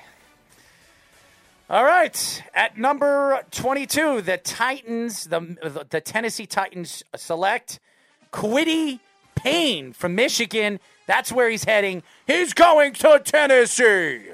That's where he's heading. Yeah, for me, I don't have them going defense here. I got them taking the human joystick. They lost Corey Davis. They're going to need to get some weapons. I got them getting Kadarius Toney, Florida. Interesting. Carl, you're up. So I thought about Toney, but I like the Elijah Moore pick. I think he's going to be solid in the slot there too. Just like you said, Jeff got to replace Corey Davis, so I like Elijah Moore because he was on my board. Got to replace Corey Davis. That seems to be the theme. And Rashad Bateman is still on my board. The Colts did not take him, so the Colts will be taking Rashad Bateman. That's going to help them going forward. Ryan Tannehill needs anything and everything possible, especially if Derrick Henry isn't going anywhere in some games. So that's why you go with Rashad Bateman. All right, number 23, Errol and Josh's New York Jets. Which one of you guys gets on the other's shoulders and does the JETS? Not me. Neither. Let's go. I think Errol would crush Josh if he got on his shoulders. It's the stupidest thing. All right, nevertheless, I'm going to get hard hat. Oh, brother, it's God. What a quitter he freaking is. But anyway. Nevertheless, I'm going to give him Elijah Vera Tucker, a good value pick in this spot. The Jets could use some offensive line help, like you guys have always been saying. You can move different interior guys to center and guard and vice versa. So I'll give him Elijah Vera Tucker, and he could even play tackle too. At number 23, the New York Football Jets draft running back from Clemson, Travis Etienne. There you go. I think Etienne is going to fall to them, and I think they're not going to pass up on him. I think they need a star running back, and to solidify and help Zach Wilson out, they're going to go with Etienne. Yeah, for me, I mean, this is like historically the league's worst team they've ever had. I mean, this team should be banished to the Canadian Football League. They're so bad, they're imitating Canadian Football League uniforms. Just now. pick your guy, you dumbass. They're terrible. So I'm going to give them a guy that I think is really injury-prone. He's had some back issues. Thank you. They need cornerbacks, so this is a perfect opportunity to ruin Caleb Farley's career. He's not wrong. Go ahead, Carl. Carl, unmute. We need to we unmute you. All right, guys. I see the Jets taking Najee Harris because he was on my board. I like the Etienne pick also if he's there, but I like Najee Harris. I was thinking between him and Bateman, but I think they'll go with Harris. Oh, man. For me, it's between two guys. It's Tevin Jenkins and Zaylen Collins. Because Zaylen Collins, to me, is an explosive guy that Robert Saleh would just... Zaylen Collins won't be there. Pick somebody else. Well, you want to think so, huh? But he's still on my board. He's still on my board, too. You two are just trolling Jeff, apparently. He's still on you my guys board. are bums. Don't ruin this guy's He will become a bust if he goes to the Jets. Shut up. I'm gonna go with Tevin Jenkins. Look, I've heard the love affair. Keep your bad Jets mojo off of Zabin Collins. The moment you know what? Forget it. Give me Zev. Jeff already hates me enough. You might as well put him on the Jets at this point. So just give me Zevin Collins. Love the troll pick. Love the troll pick. At number 24, the career Pitts. just ended. Blink of an eye, Jeff. That's how it works, baby. All right, at number 24, the Pittsburgh Steelers. All right, so Josh picked him earlier, and I think the Steelers need a lot of secondary help. I will give them Moehrig in this spot. They definitely need a lot with the safety. Minkah Fitzpatrick's their only good player right now, and it also gives them ability to move him around the corner if they need to, because he can play slot corner. He could do a lot of different things. If at least have a comparable safety there, rather than what they've had over the years with all the old guys and all the like Austin Gale was saying, a lot of the reaches they've had. So I'll take Moehrig in this spot for Pittsburgh. At number 24, the Pittsburgh Steelers select Tevin Jenkins from Oklahoma State. That's where he's headed. Wow, he's still on your board. Wow, yeah. I didn't realize that. Jeff. Sorry, where are we at? Steelers? 24, yeah. Yeah, I'm not forgiving Josh. Anyways. I didn't expect you to, so it's all good. Shut up, Josh. He's literally the Meg Griffin of what's going on right now. Horrible. I'm just going to send you heart emojis going forward whenever you message me in the comment section. That's all I'm doing. Yeah, shut up, Meg. For me, I got the Steelers taking Najee Harris here. They Big Ben's getting older and much, much fatter. Every year he gets a new chin, and so they need to get him some more help. And so I got him taking Najee Harris. Carl. I got the Steelers taking Travis Etienne only because I had the Jets taking Harris's pick before. I think it's a little bit of a panic pick, but I think that's what they're going to go with. Travis I'm going with the Steelers and Najee Harris. I think it fits perfectly. They need as many weapons as they possibly can for Roethlisberger. They just lost James Conner to free agency. Now, look, he couldn't stay healthy anyway. Harris is a beast. We've seen it before, so I'm going to go with Najee Harris in this one. All right, number 25 from the LA Rams, the Jacksonville Jaguars are on the clock. They need a lot on defense. I'll take a value pick here. Owusu is still on my board, linebacker from Notre Dame. It's not their biggest need in comparison to other defensive positions, but I like the value because they just need so much. And Telvin Smith, he might not play again. Miles Jack might get traded. There's a lot of scenarios, so I will take Jeremiah Owusu. At number 26, the Jacksonville Jaguars select Trayvon Moehrig from TCU. That's where he's going. They need safety help. That's where he's going to go. Jeff? Yeah, for me, this is, I kept flipping back and forth on this pick from Kwity Paye to Christian Barmore. Too many questions with Kwity Paye. I think they're going to take Calais Campbell's replacement. I got Barmore here. Mm-hmm. Go ahead, Carl. This is where I have Kwity Paye going. He's going to go there, and he's going to be an afterthought because he's not going to see the field. He's not going to beat people out, even though he should be. And hey, his career is going to be gone in 3 years, but I wish it wouldn't, but he's going to be a Jaguar. So Kwity Paye. For me, it's the same thing. It's between Barmore and Paye. It was who's the better guy. To me, it's Barmore, especially on the interior. They need everything they could possibly get. They don't have any defensive help right now. Barmore would fit them well. He was a little inconsistent at times against bigger offensive lines when you think of it, like Tennessee and Florida, but he'll still bring, if you develop him the proper way, I'm going to go with Christian Barmore. All right, number 26 is the Cleveland Browns. I'll follow your guys' pick up with Kwity Paye with my pick of Kwity Paye. I think the Browns are the perfect team that can mold him. Like you were saying, Carl, very much a project that he could be, and I agree with that. He has explosiveness, but he's still more of a speed rusher. He had questions, especially at Michigan, with run-stopping ability. The Browns are the perfect team. They don't need to put him in the fire right away. They just signed Jadeveon Clowney, so I'll give them Kwity Paye. At number 26, the Browns select Javen Collins, linebacker from Tulsa. So that's where he goes. He goes to the Browns. Jeff? He's speechless. Shut up, Meg. Yeah, I'm with Speedy on this one. I think this is the perfect spot for Kwity Paye. He needs a little bit more development. There are some injury concerns. He can slot right in, play opposite of that other muggle that was swinging his helmet. Forgot what his name is. Myles Garrett. Myles Garrett. I realized he was a number 1 overall pick, but once they're drafted, I usually forget about him. So I like Kwity Paye here. I like Gregory Rousseau from Miami. I know that most draft boards have him going a little bit later, like towards the end with the Bills and a couple picks. But I like him here with Cleveland. I think he's going to be a good player. Not spectacular, but a good player. I think he's a good fit for the Browns. It's Kwity Paye for me. He's a guy that you could fit in. You can mold him the proper way, give him time to develop. They have so much still, especially when you lean on a guy like Myles Garrett and stuff like that. You can work with him. So to me, Kwity Paye is a guy, get a little more pass rush on the defensive side of the ball for the Browns. All right, number 27, the first of 2 picks for the Baltimore Ravens.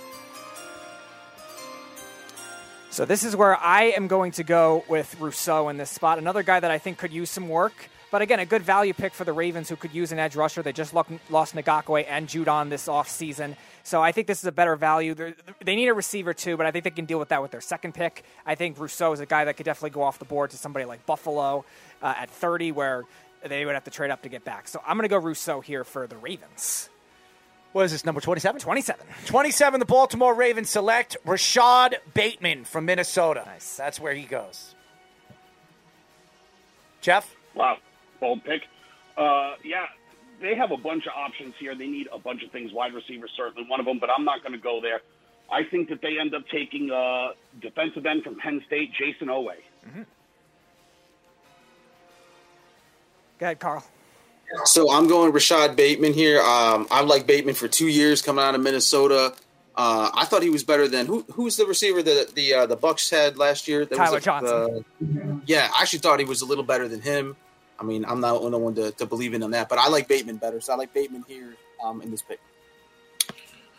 For me, I'm going to go with Tevin Jenkins. They need all the help they can get on the offensive line right now, especially losing Orlando Brown. They need to get guys to replace and fill in.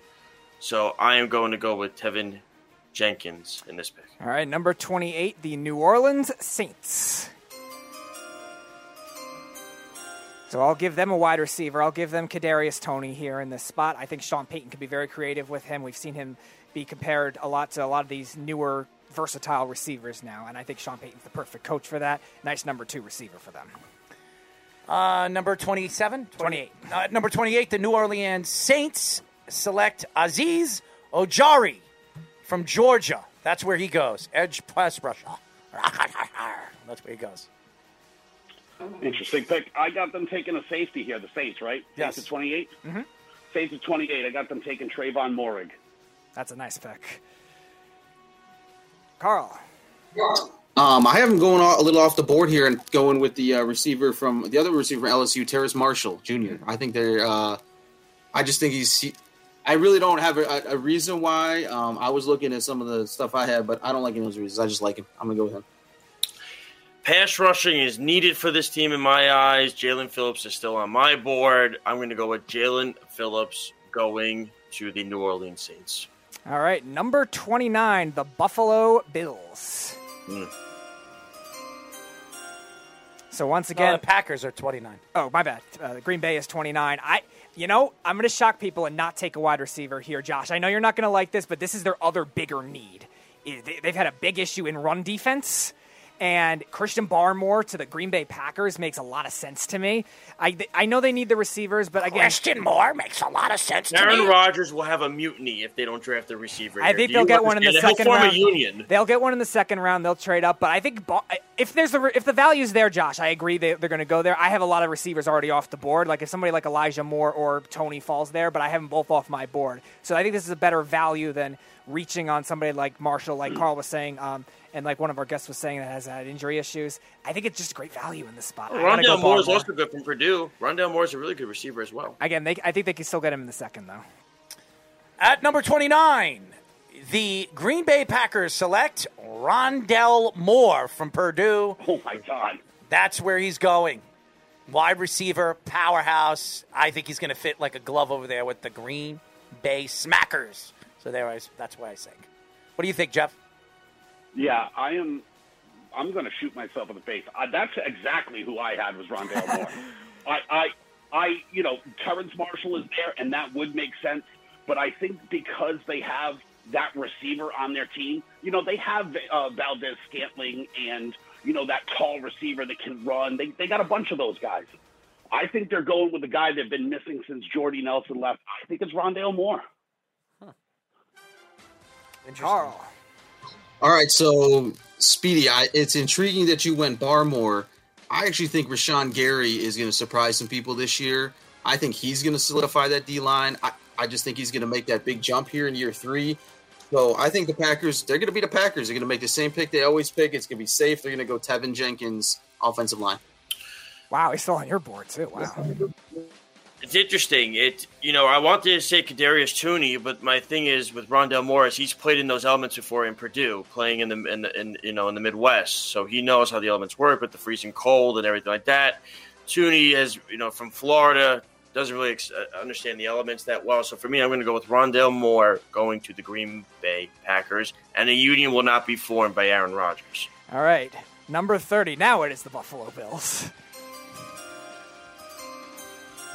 So another team, I think they could use some edge rushing help, but I think I just picked 4 guys, I think they could wait a little bit on that. I'll give them a running back. I will give them Travis Etienne. I know they just drafted Zach Moss and Devin Singletary, but again, I think the committees are the way to go here, and I think if Etienne, that kind of value could definitely help in that spot. Have a 3-headed monster, have a team that can make it work, and give Josh Allen a better check down option as a receiving back, because he's a very good receiving back, Jeff, as you alluded to many, many times. So I'm going to give the Bills Etienne. At number 30, the Buffalo Bills select Christian Barmore from Alabama. That's where he's going. Jeff? Got it? You're done? Yep. All right. The Bills are doing a bunch of things,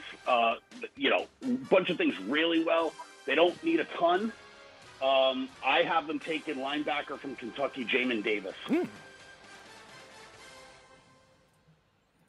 Hey, I'll make it quick too. That's exactly who I was going to pick, Jamin Davis. I like him. He's got good size, but I think he fits well for them.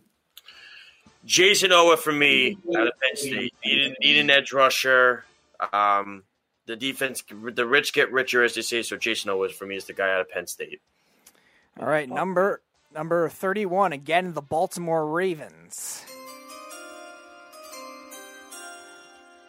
So I will give them a receiver now. In this case, I'll give them Rondale Moore, and I think the value is just too good to pass up.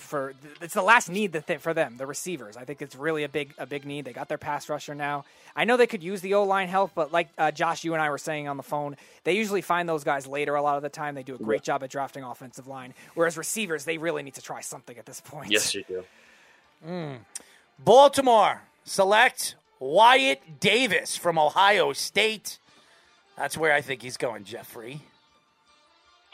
Yeah, again, this is another spot where I could put Terrence Marshall, but I just think that they can find a comparable wide receiver later, and I think they want to replace Orlando Brown, so I have them taking Jackson Carman. Yeah, Carl.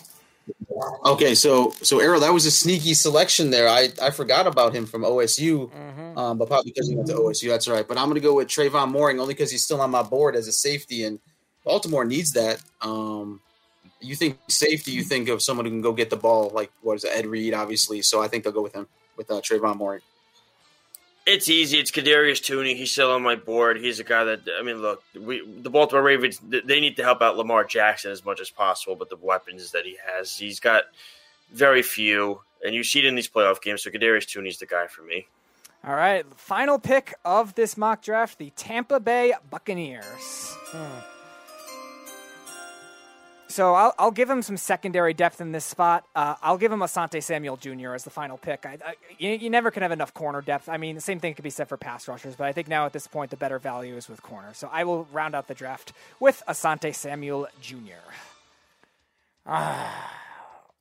I think they need offensive line help. I do. I still think they need offensive line help. I'm going to take a guess on this one.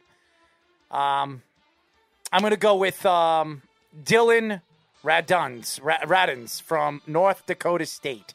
They're going to reach on him. He's the 55th best prospect on my board. I'm going to go with Dylan Radunz. So there you go. Yeah. So we're at the last pick of the round, right? Yeah. Yep, last one. Okay. I mean, he's still on my board. Let's be honest. The Buccaneers need nothing. They just proved this offseason that money means nothing because they had no salary cap space and they re-signed everybody. Everybody. So they don't really need anything, and he's still on my board. Trey Lance. By the way, I want to correct that. I forgot about this guy. I'm going to go with Jalen Mayfield over here. All right. So I got Mayfield going to the Buccaneers. So there you go. Carl, your final pick. All right, so the Buccaneers are loaded everywhere. I mean, they even re-signed Antonio Brown again, so they took another flyer on him. So I don't see him taking a flyer on anyone else offensively. But just because Jeff has made us a believer, we all watched tape after he went nuts over this guy, and he's still on my board. So for Jeff, I'm taking Zaven Collins to the Bucs. Ooh. Keep your bad juju off of Zaven Collins. He's a Patriot. Give me another beast on that offensive line. Give me Alex Leatherwood out of Alabama and put him on that line. Put him right there next to Tristan Wirfs. I think he goes to the Jets in the second round. That's what I think. You could think that, but listen to this. If they put him next to Tristan Wirfs, I'll tell you what, Tom Brady is going to be a very happy man, and he's going to buy an entire buffet for those two. Jalen Mayfield. Just remember that. Alex Leatherwood will be my last pick for the Buccaneers. And I need points, goddammit. I got the fucking over on this game, and both teams stopped scoring. Jesus Christ. Josh gave you bad luck. Luck. Dude, it's unbelievable. The over-under is 120 on this game, and both teams are barely at 100 with a minute to go. Like, dude, it's the Suns and Clippers. When was the last time either team played defense? Well, the Clippers do. I don't know about the Suns. Yeah. Dude, the Clippers just gave up 130 the other day. Yeah, who did they play? Who did they play? Golden the State. Blazers. No, the Blazers. And Golden State, they were giving up points. Yeah. I need overtime to get to the over here, man. Come on. We're down 9. Let's go. All right, there's 2. Hey, did you guys see Bryce Harper got plugged in the face tonight? I played it in a parlay, so I still need the Suns to win, but now I'm rooting for overtime so I can get the over on this game. Dude, you want to talk about shit that's degenerates. I am there. Yeah, he got hit in the face. And then the next guy up got hit in the ribs. They threw Joe Girardi out of the game because he's arguing, like, why you keep hitting my guys? Well, I don't even know who the pitcher was. I'm sure Bryce Harper will be fine. He has an ugly face anyways. He did get hit. 97-mile-per-hour fastball in the face, and he's going to be fine. I was like, rub some dirt on it, you'll be fine. He'll be fine. It was like right here in between the nose and the eye. It's interesting you just said Bryce Harper has an ugly face. I was talking about this with a friend the other day. We were trying to make a list of the top 10 most punchable faces in sports. I'm surprised you didn't put me there. No. Players all time. I mean, you're not in sports, so I mean that just is what it is. Yeah, unfortunately. Jeff, are the top 10 all Cowboys? No. Like we had Joe West in there. Like tell me you don't want to slug that dude, right? Like Angel Hernandez. Angel Hernandez is such a scumbag. Right. Bryce Harper made the list. We had Bryce Harper on the list. You know. Sam Darnold made the list just because nobody likes people with red hair. Hey, let's go back. Jay Cutler. Dude, Jay Cutler was on our list for sure. For sure. You know, we had Sidney Crosby on the list because he just whines and cries like a bitch. Carl, in Jay Cutler's defense, he's probably the best quarterback the Bears have had, which isn't saying much. All right, Speedy, read everything Snug said. I mean, let's be honest. Carl can hate on Jay Cutler all he wants, but I think he's just jealous that he pulled a piece of trim like that girl Kristen from the Hills. I realize I got divorced and stuff, but I think that's Carl's major beef. Is he knows being an ugly dude from Chicago, he's got no chance with a girl like that. He's married. Yeah, I bet he married an ugly. No, his wife is beautiful. His wife's beautiful, you nasty bastard. You're such a bastard. I bet she looks like the bees with a wig. Yeah. Hey, he's wishing for an overtime in a parlay, and I'm going to go in the bedroom with her. So, yeah, man, keep working on that parlay. I'm just messing with you, Carl. Jeez. I know, man. I am too. I know. It's all good. It's all love. Still is ugly, though, right? Get Josh. He's got all the rumors. Maybe Josh got a rumor for this list. Listen, give me a couple hours, Carl. Yeah. You know, listen, I'll tell you this. With all the rumors. Give me a couple hours. Could happen. Josh, tell us about the shit.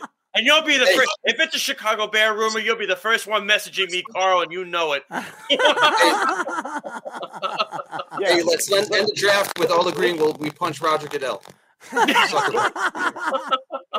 Let's hear some Josh stories. Tell us about the chicks that your mom hates. Well, I actually didn't hear it. What did he say? Yeah, Jeff. Oh, man. You guys are too much. You guys are out of control.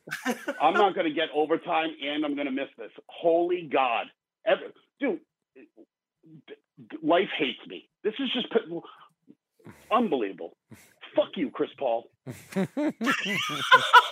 Anyways, that's why he tries to bring me down. Carl, Jeff, thank you for joining us. We'll definitely get you on next time. It is my birthday now, by the way, everybody. So happy birthday! No one cares. Yeah, nobody does. Happy birthday, Errol. Thank you. No one. Welcome to the 39 Club. Spending your birthday alone. Nobody likes you. Shut up, you. Such an asshole. Eat my shorts, you little bastard. Eat my shorts. You just pulled out a 1989 Bart Simpson reference. That's right. That's right. Simpsons. If you're not a Simpson lover, you're not an anybody lover. Goodbye, Jeff. Thank you for joining us, bud. Cheers. I did want to thank you, though, Errol, for allowing me to watch the UFC the other night. That was fun. Thanks, man. I appreciate it. I'm happy I can oblige you, man. All right. Good luck tonight banging a fatty, Carl. No problem. It's better than smoking one, which you're going to be doing after you lose this parlay. But anyway, Errol, thanks, man. Mazel tov. Happy birthday, man. Thank you so much, man. Bye, Carl, Chi-Town, good friend, good fan, awesome. Well, that is it, ladies and gentlemen. That was a long show. All right. That was interesting. That was definitely interesting. Snug, thank you. A lot about the Cowboys over here.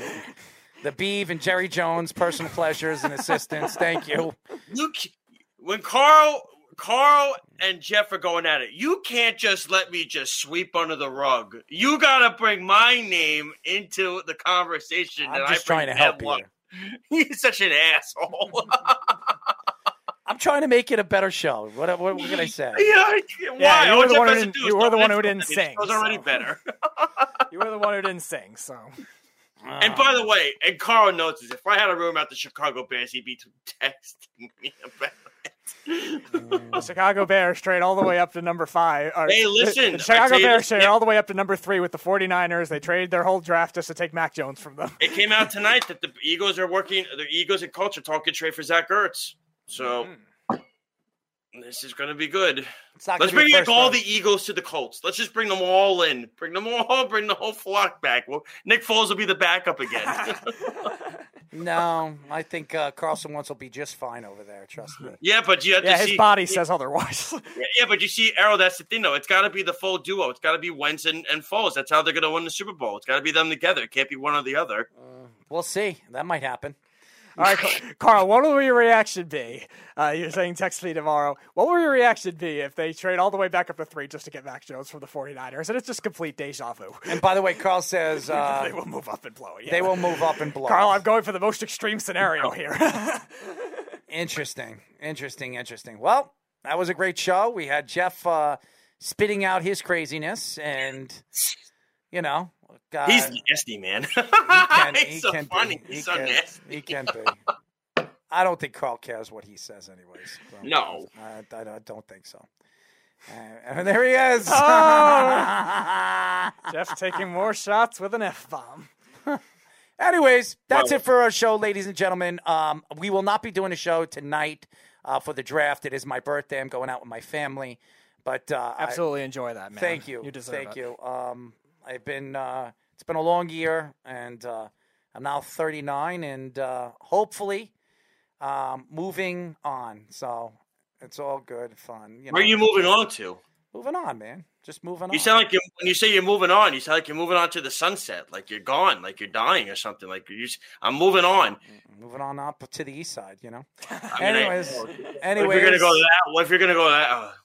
I want to thank. You're watching too much Jeffersons. I want to thank Ian Eagle for joining us on Monday and doing what he did. Thank you to him. I'd like to thank New York Post college football reporter Zach Brazilla for joining us, and Pro Football Focus content director Austin Gale.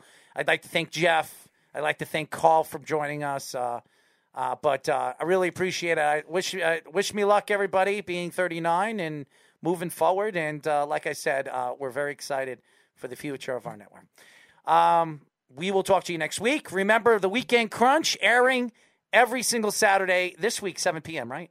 Nope, Islander game against the Rangers. All right, so right Saturday. after the Islander game at 10:30, go to, what do we call that? LI News Radio Network. LI News Radio 103.9 FM. 1.9 FM. No, but you can, if you don't live over here, you can go to iHeartRadio, LI News Radio, and you can listen to the show live. So there you go.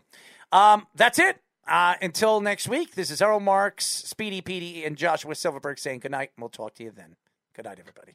You're listening to the Worldwide Sports Radio Network.